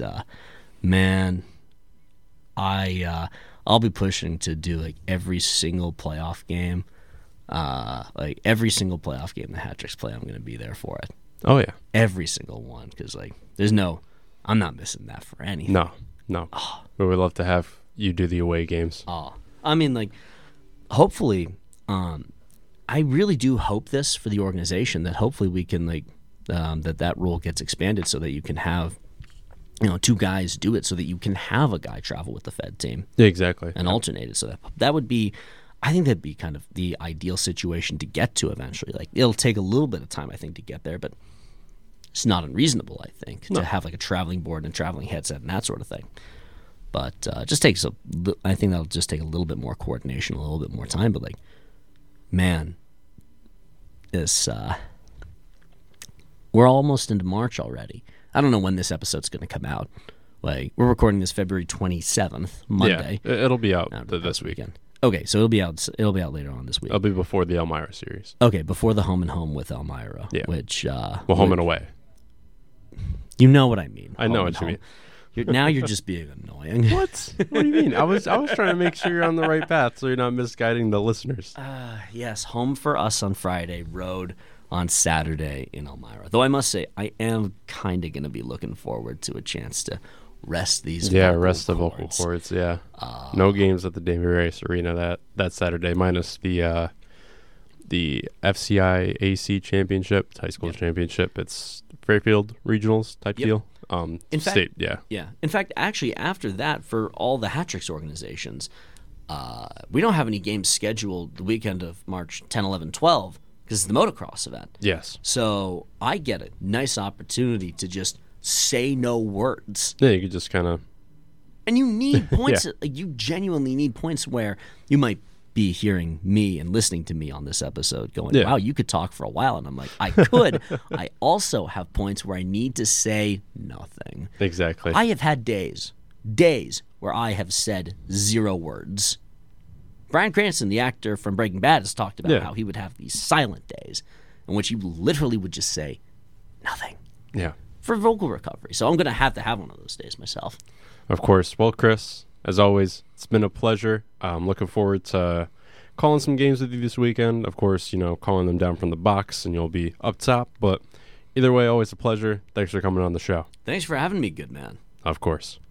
This is Daniel Amesbury, your Ice Wars champion and Danbury Hat Tricks tough guy. You're listening to Hat Trick City Radio on 91.7 WXCI Danbury. Welcome back to Hat Trick City. Our guest today is a 2003 draft pick of the Boston Bruins. He's a native of Baldwinsville, New York, outside of Syracuse, and everybody around town knows him best as the goalie who helped the Danbury Whalers capture the one and only championship in the history of the city. Mike Brown is our guest today, and it's great to have you kind of back in town, at least over the airwaves, Mike. Yeah, what an entrance there. I like that. You're also one of the stars of my Penthouse magazine story in 2014. Yes. You know what? I got that on my Instagram. I still look at that once in a while. That's funny. That article is awesome. That was a fun weekend. It's coming up on an anniversary as well. Maybe we'll do an anniversary show of that. There we go. Him, Caranci. Yep. Frazier. Yes, Frazier. A few guys in there. Awesome. Let's Mike, do it. Tell us, just to bring people up to date. Where have you been since you left town? You last played in Danbury in 2015. What have you been doing since you've been gone? So when I left Danbury, I went home to Syracuse for 6 years, and then coronavirus hit, and I moved down to Florida. I'm in St. Petersburg, Florida right now. Been down here 2 years, working at a Mazda dealership, selling cars, and living on the beach. So can't beat it. No more snow for me. Just once a year, I go to New York to see my parents, and that's about all the snow I get. So I'm good with that. A lot of guys, especially goalies, usually when their career kind of ends, a lot of them never do anything with hockey again. I think they get tired of lugging their gear around. What about you? What are you up to, Mike? Not at all. Nope. I play roller hockey about every Tuesday night there's a roller hockey league I'm in, but I get out there maybe once every 2 weeks on Tuesday nights in the our winter. So it's a little bit less. It's 75 in the winter here, so it's a little bit more doable because in the summer you can't play outdoors on a roller hockey rink. But no, I'm not playing ice hockey. I don't even know where my gear is. It's probably my parents somewhere. But no, I'm not looking. I'm not putting goalie pads on ever again. Are you playing goal in this roller hockey? No, hell no. No. I'm a No. forward here, and I'm just trying to stay in shape, sort of. Imagine dudes signing up for roller hockey in Florida, and we got a guy on our team. He's a NHL draft pick in goal for us. Yep. And what's pretty funny is that my Mazda dealership, we got a guy who played at RIT, a guy who played at Michigan hockey. So we got a pretty good. Yeah, we got a pretty good hockey team at my Mazda dealership up here. How was that just a coincidence, or did you know somebody? No, just a coincidence. Yeah. Wow. Yep. You started talking one day, and he's like, "Yeah, I played hockey in Michigan." I'm like, "Oh, really?" I played hockey at RIT. Oh, it's like weird. Wow. So we got 3 guys that played college hockey or above. You know what I mean? And you yourself, you played in the OHL. Played in the OHL. Yep. And then to the Bruins organization and all that good stuff. Yep. So Take us through a little bit of your own personal history, Mike. You know what I mean? It looks like you played for Honey Baked back in the day. How did it all start Yeah. for you? How'd you get that stat? Yep. Yeah. There's this thing called eliteprospects.com that tells you everything. Gotcha. Yeah. There's the biggest, like, whatever, 12, 13-year-old tournament in the world in Quebec, the Tournée de Quebec or whatever it's called. And long story short, Honey Baked won the world championship my year. And I played for a team in Rochester, New York. And they saw me play. Their goalie did something, quit or whatever. And they asked me to move to Detroit when I was like 14 years old. And my parents kind of said, it's now or never. If you want to do it, now's the time. So I moved to Detroit and lived with a host family kind of thing. And then got drafted by the Saginaw Spirit in the OHL and didn't really know what the OHL was. And, kind of went to camp there, made the team. By the end of that year, I was the starter there and played in the OHL for 3 years and then got drafted by Boston. I didn't think I didn't think there was any chance there. And then, I kind of saw my name on these draft charts of moving up, with the league. And then long story short, got drafted 5th round by Boston and, signed there. And it's been a journey since. I've been kind of all over the place. I think I've played for like 18 teams in my 10-year career or something like that. I don't even know what the exact number is, but it's been fun, man. It's, bounced around, played in a lot of different cities, countries, got paid to play hockey, got paid to travel. So I've seen a lot of the world, which is awesome. A lot of people don't get to do that. And they've paid me to do that. So I can't complain. I obviously wish I got a little, I always say I got drafted to a team that didn't need a goalie. They had Tim Thomas, they had Tuukka Rask, they had Andrew Raycroft. Felix Potvin was there when I was there, Manny Fernandez. There's and look, all Mark now. That team they've got these studs in net, and it's kind of sucks. Got drafted to a team that didn't need a goalie or even needed a shot at a goalie, but it is what it is, So tell us a little bit about just that experience of playing in the OHL as an American. Did you even really know much about the OHL when you got there and that type of thing? I kind of did because Honey Baked was in Detroit and the Plymouth Whalers were in Detroit also. So we used to go to Whalers games all the time. And then I got drafted to Saginaw, which was in America too. So I did play half a year in Owen Sound at the end of my career. I got traded got the deadline to Owen Sound, a team that, we thought was going to be a competitor with London for the OHL championship. And we kind of got upset in the second round by Kitchener, but that's another, that's a story for another day. That one still eats at me, 20 years later, how we lost that series. But, yeah, the OHL is awesome. When I first went and saw, 6,000 people in the stands and the way the guys got treated, when you're 17 years old and you're getting, gear and 7,000 people in the stands, and it's awesome. I never really contemplated going to college. Didn't really get any offers until after my first year in the OHL. I got a few offers, but so it was really the OHL or nothing at that point, my first year. And it was good because I got to become the starter by the end of the year. I worked my way up. So it was, it was basically kind of the starter of my whole career in the OHL. So it was fun. We were just kind of talking about this off the air, Pat and I. How much contact did you have with the Bruins organization after they drafted you, like through college and stuff? Yeah, with my agent was based out of Boston, so he would, keep me in touch and stuff and of what was going on. I know the year before my year, they had drafted a goalie, I want to say from Boston College, and it was like between me or him who they were going to sign. So it was like up in the air. And then I ended up signing and, it was awesome. I played in Providence a little bit, bounced around the East Coast a lot. They just had a pool of goalies that were awesome. I talked to the LA Kings a lot. I kind of thought they were the team that was going to be there. And they actually drafted my rival.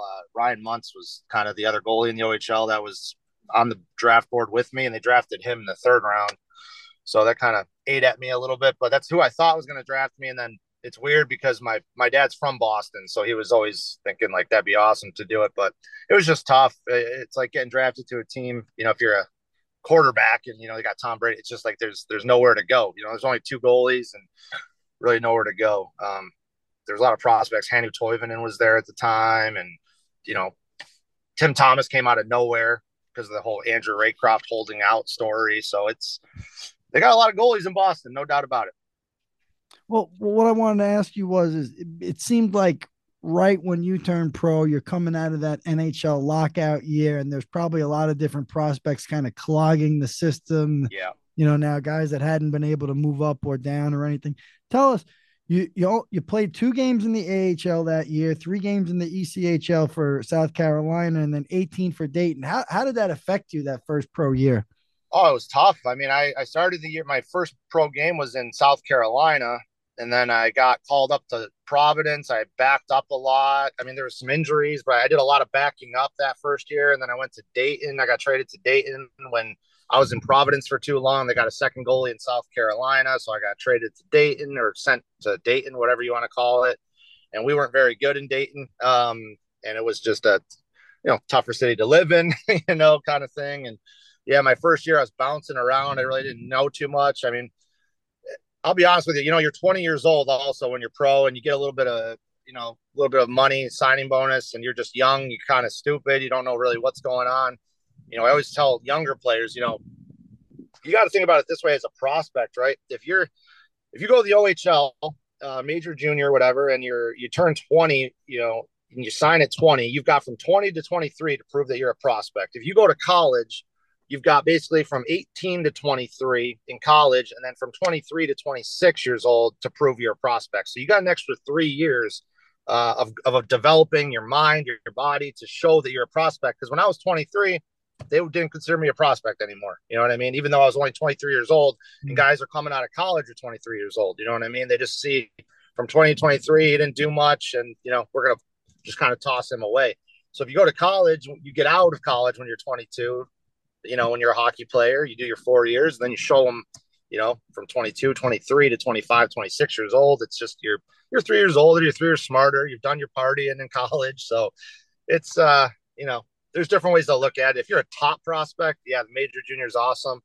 If you're one of those mid-round guys, maybe college is the best route, just because you're a little older, you get your full ride. If you don't make it after hockey, you've got your degree, that kind of thing. But I can't complain. It was fun. Did you ever go back to school, Mike? You ever? No. Huh?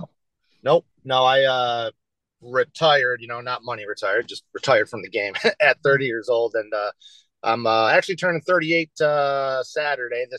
Wow. So yeah, it's been 8 years, and just been doing the whole car thing since, and it's been going well. It's a job where if you work hard, you can make good money. It's the harder you work, kind of thing. So that's kind of my MO. I like that. If you work hard, you'll get, rewarded instead of a 9-to-5 salary type thing. But that's just what I like personally. Just looking at your records here, you know what I mean? It looks like you have another couple of years with the Boston Bruins organization. How does it boil down for you with them? Yeah, I mean, again, my last year there, Jordan Sigalet, who was the starter at the time, he's got multiple sclerosis. Long story short, fireworks went off. I believe, where was it? It might have been at home, actually.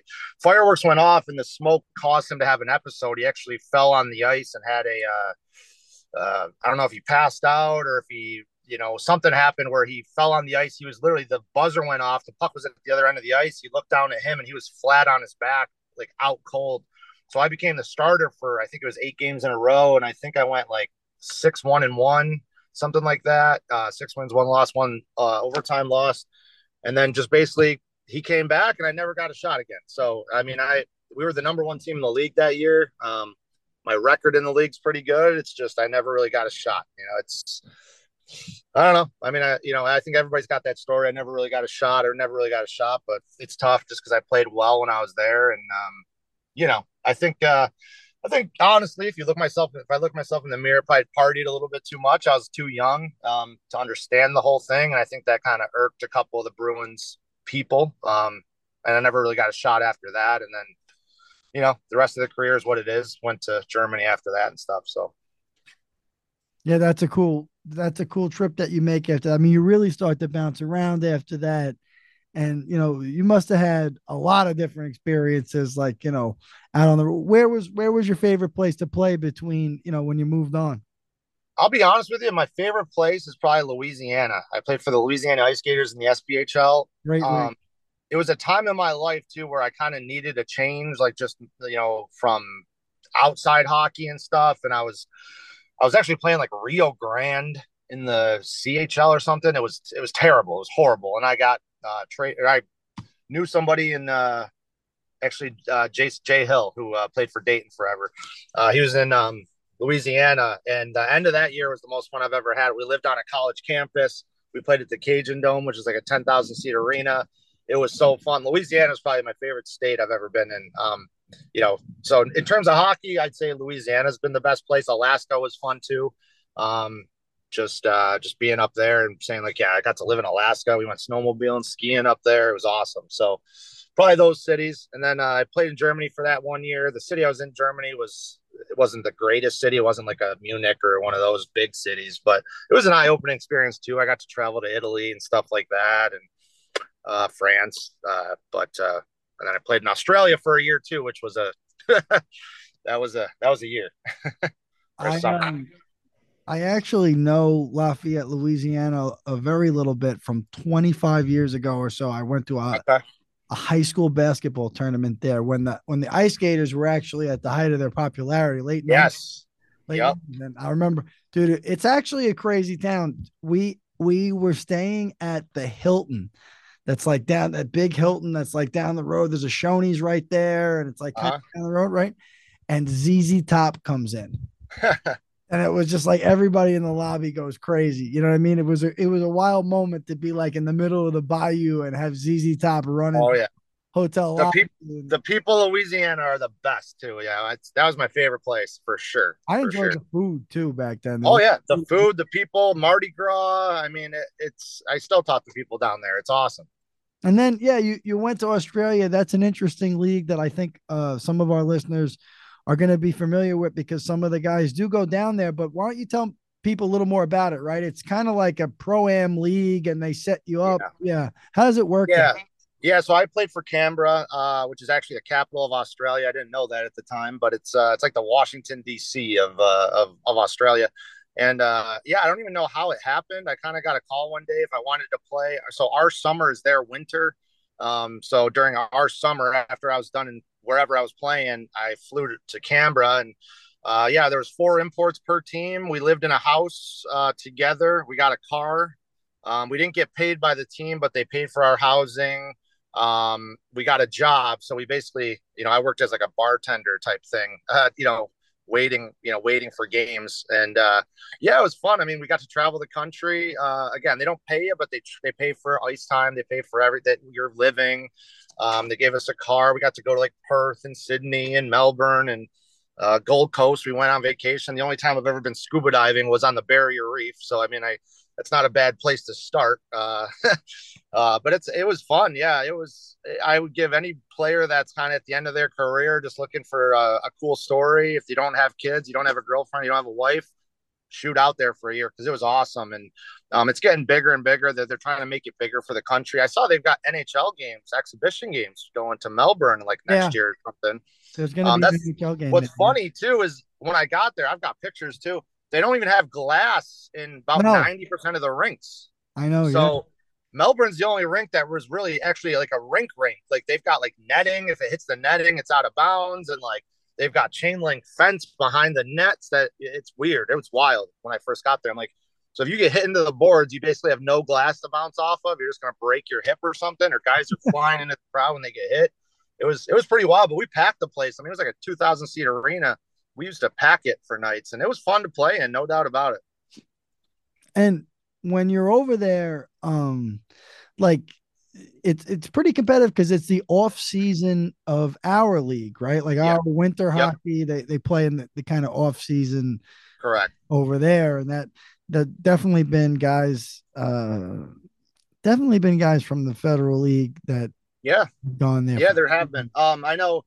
The league's getting better because it's all about, because you're only allowed at the time, I don't know now, but you were allowed 4 imports. So 4 players not from Australia. So there's a lot of pressure on those 4 guys because the Australians on some teams, like even our team, they just, weren't up to like American Canadian hockey, standards.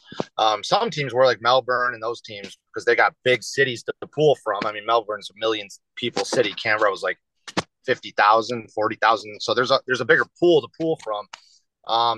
But now I don't know how many imports they're allowed, but I know the league's trying to get bigger, and with the NHL exhibition game there, put a spotlight on it. But I know like whatever the airline is there, they're trying to sponsor the league. Like, I mean, we'd fly to Perth, which is like 6 hours away on the other side of the country. So, they're flying places. So it was fun.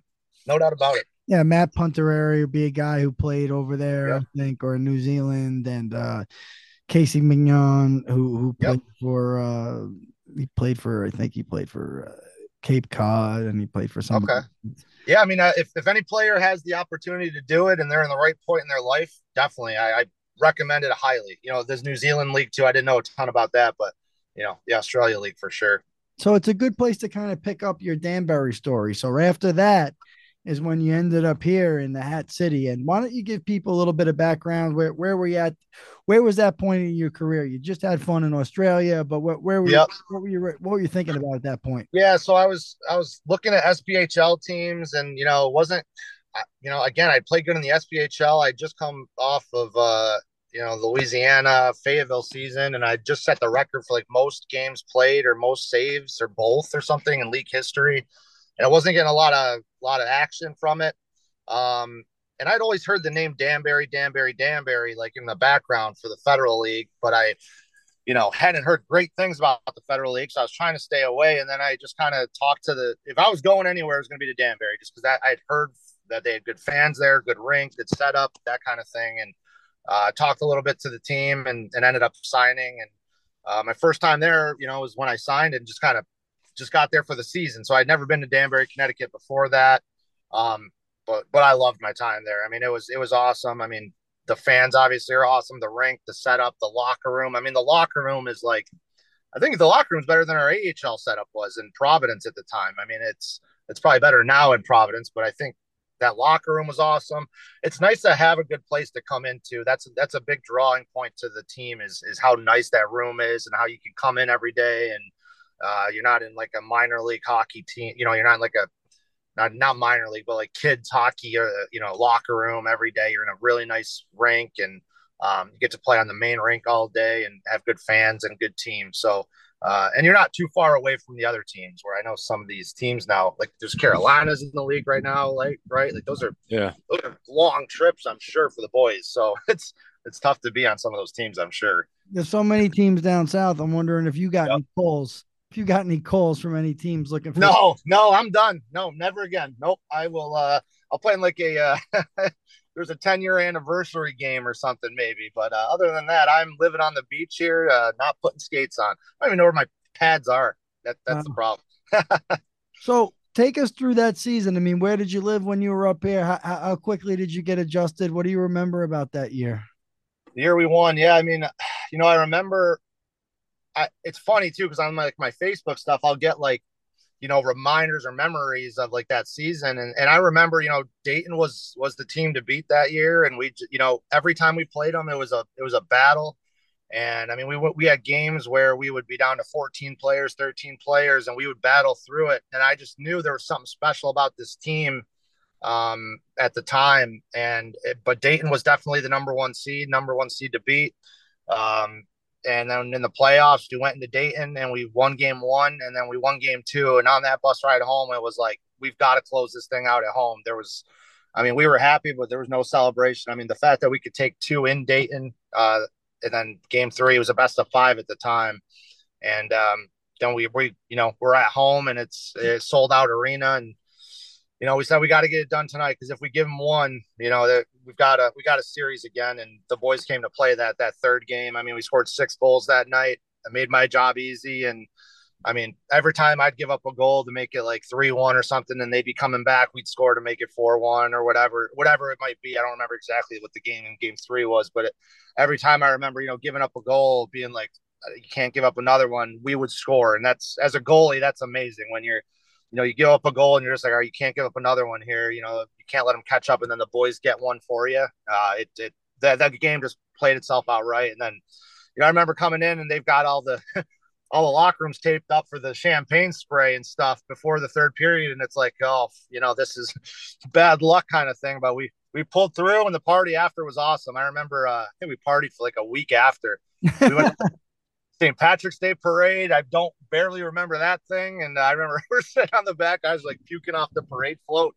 But it was, it was fun. And I can't believe they haven't won one since. I've been kind of trying to keep up a little bit on the league, just on teams a little bit. And I know they've had good teams, so I can't believe they haven't won one since. But, maybe this year, I guess, right? They're up there, yeah? Yeah, I mean, right. So far, they've been in first place, and they're holding on to it pretty tight. So there's a lot more hockey to play, though. Yeah, and playoffs are a whole different animal. I mean, our third, what year was it? The second year? One of the years we were the top seed and we were rolling. I mean, I think it was the second year we were rolling, and then I got hurt in the finals in game 3. Yeah. Right? It was a game 3. Yeah, I tore my my groin muscle there and tried to play in game 5 and just I thought I'd be able to go. What do? We won game 1 and 2, and then we were up 1-0 in game 3. And then I tore my groin, and we lost game 3 in Dayton, game 4 in Dayton, and then game 5 at home. I think that was the second year. But that one hurt. That one stung too. So I had to come back for my third year. I couldn't let it go out like that. Was that your kind of hope, was to go out winning championships type of thing? Is that where you came down? Yeah. I mean, I thought about retiring at the end of the second year, but literally that was you couldn't have made a worse story. You win game 1, game 2, you're up 1-0 in game 3 to win the cup again. And then you get injured and you can't finish game 3. You can't play in game 4. And I tried to play in game 5 because they pushed it a week. So I had about a 7-day break, and I just I tried to go, but I wasn't myself. They scored an early one, and I was just out of it, and I got pulled in that one. And Espo will tell you I wasn't real happy with them for pulling me after that. I think it was the second period, but at that time it was over. I mean, so I had to come back for my third year just because I couldn't go out like that. I mean, that is just a miserable way to go out. So tried to go in the third year, and that was it. What did you what made you really decide just to hang it up there? I mean, were you still getting calls from teams around the league? Because it's I mean, it was time. I mean, I just turned 30. At the time, I was living with my girlfriend who lives in the city, and it was just time to move on and let the younger guys play. I mean, you're not making a ton of money in that league. Guys are battling daily. They're getting pucks to the face. There's no trainers. I mean, I see some of these brawls down there, and I'm like, man, these guys are getting paid peanuts to and they're putting their faces on the line. It's wild. Being 37, 38 now, it's like, tone it down, boys. Like, but you can't tell a hockey player to ever tone it down. But you're not getting paid enough to have your orbital bones out there to get punched in the face. But yeah, I just turned 30, and it was just time for me. I was trying to get into the car sales thing, and needed to make a little bit more money in my life at that point. And I'm glad I did. It was a good time to get out and give it to somebody else and let the league continue from there. But I'm happy with my career. I mean, it's a lot of what ifs out there. A lot of people say, oh, you got drafted by the Bruins. It's like, yeah, but I'm never happy about it. It's one of those things where I wish I was a little happier about talking about it, because it's one of those things where I just wish I had gotten a little bit more of an opportunity, a couple more games. I mean, you look at who's the goalie for St. Louis there that was with Boston? Who? Not Binnington. Binnington, yeah. I mean, he was, so he was with Providence there, and then he was like a 5th rounder, and then he kind of just got his opportunities, and he kind of made it up to the NHL. Scott Darling, I played with him in Louisiana. I mean, he got his second shot and made the most of it. So you got to get your opportunities, and if you don't, you can't do anything with nothing. So, of course. And then I want to ask you, what was one of your favorite memories from that season, whether it be, just winning that game 3, or even there was some game where some crazy stuff kind of happened in that? For that season, oh boy. Yeah. I mean, obviously the end, winning game 3. I mean, like I said, my memory of game 3 is just giving up a goal and the boys scored. I think it was in the second period. We scored another one late in the second to really put it away, or maybe it was early in the third or something, but we put one away, and I was like, it's over. I think we made it 5-2 at that point, and it was it's over. You know what I mean? And then it was awesome, or 6-2. And then they scored to make it 6-3, I think is what happened. But at that point, I mean, but we had a lot of battles. I mean, every athlete will tell you they miss the locker room, they miss the bus trips with the boys. I mean, I miss that stuff a ton. Even playing a game on a Friday night and having a 12-hour bus ride to Danville, with a Saturday night game. I mean, you miss that stuff with the boys. So that's the stuff I miss. The hockey is hockey everywhere, but you miss those relationships with the boys and the team and all that fun stuff, living with the guys again and just being young. You have no worries in the world, really. You're just playing hockey and, real life is kind of, you're pushing it down the road a little bit.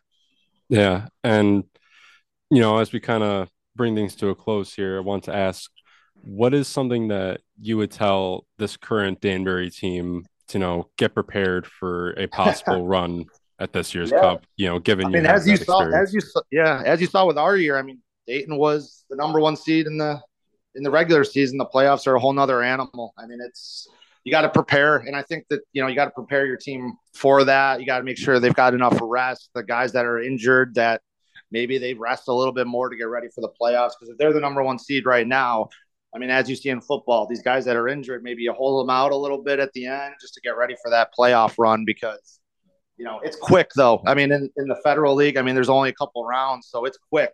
You can be out real fast or you can be in the finals real fast. So you got to be prepared but enjoy the journey. I mean, you got to enjoy the ride. You're playing hockey, not getting paid a ton of money to do it. You got to enjoy the ride while you're there. Or what are you doing there? You're not getting paid a ton. So you've got to enjoy the ride with the boys. And if the team is tight, like we were our first year, they'll be fine, but you got to go through with some adversity at some point too. We did a lot of adversity that first year and it helped us win in Dayton I think we beat Watertown in the first round and then Dayton in the finals or whatever. And having a little bit of adversity there will definitely help them, hopefully. And hopefully they get another championship because 10-year anniversary, that'd be awesome, right? Exactly. It'd be the perfect scenario. And, we have the alumni game coming up on the 18th. Got any plans to come up? In March? Yeah, this month. On the 18th. Oh, I didn't know that. Oh, snap. Well, I know it's very last second, but would you make any plans to come up? I will probably not be up. No, what is today? The 3rd? No, second. The second. Yeah, second when we're recording this. Yeah, no, I'll probably be on the beach. Yeah, to be honest with you. Yeah, but, I don't blame you. Yeah, I didn't know there was an alumni game. Shoot. Yeah, I would have tried to get up there if I had known a little earlier. It's all good. Yeah, I mean, it's that or, when we win this thing, maybe come 10 years. There we go for the party. I'll be up for the party when we win. How's that? There we go. That'd be perfect. All right, cool. Got any last words? Mike, it was good speaking to you. I hope we see you up here sometime for either one of those things. Absolutely. And tell the boys to win another one this year for me. How's that? We will. All Thank right, you, man. guys.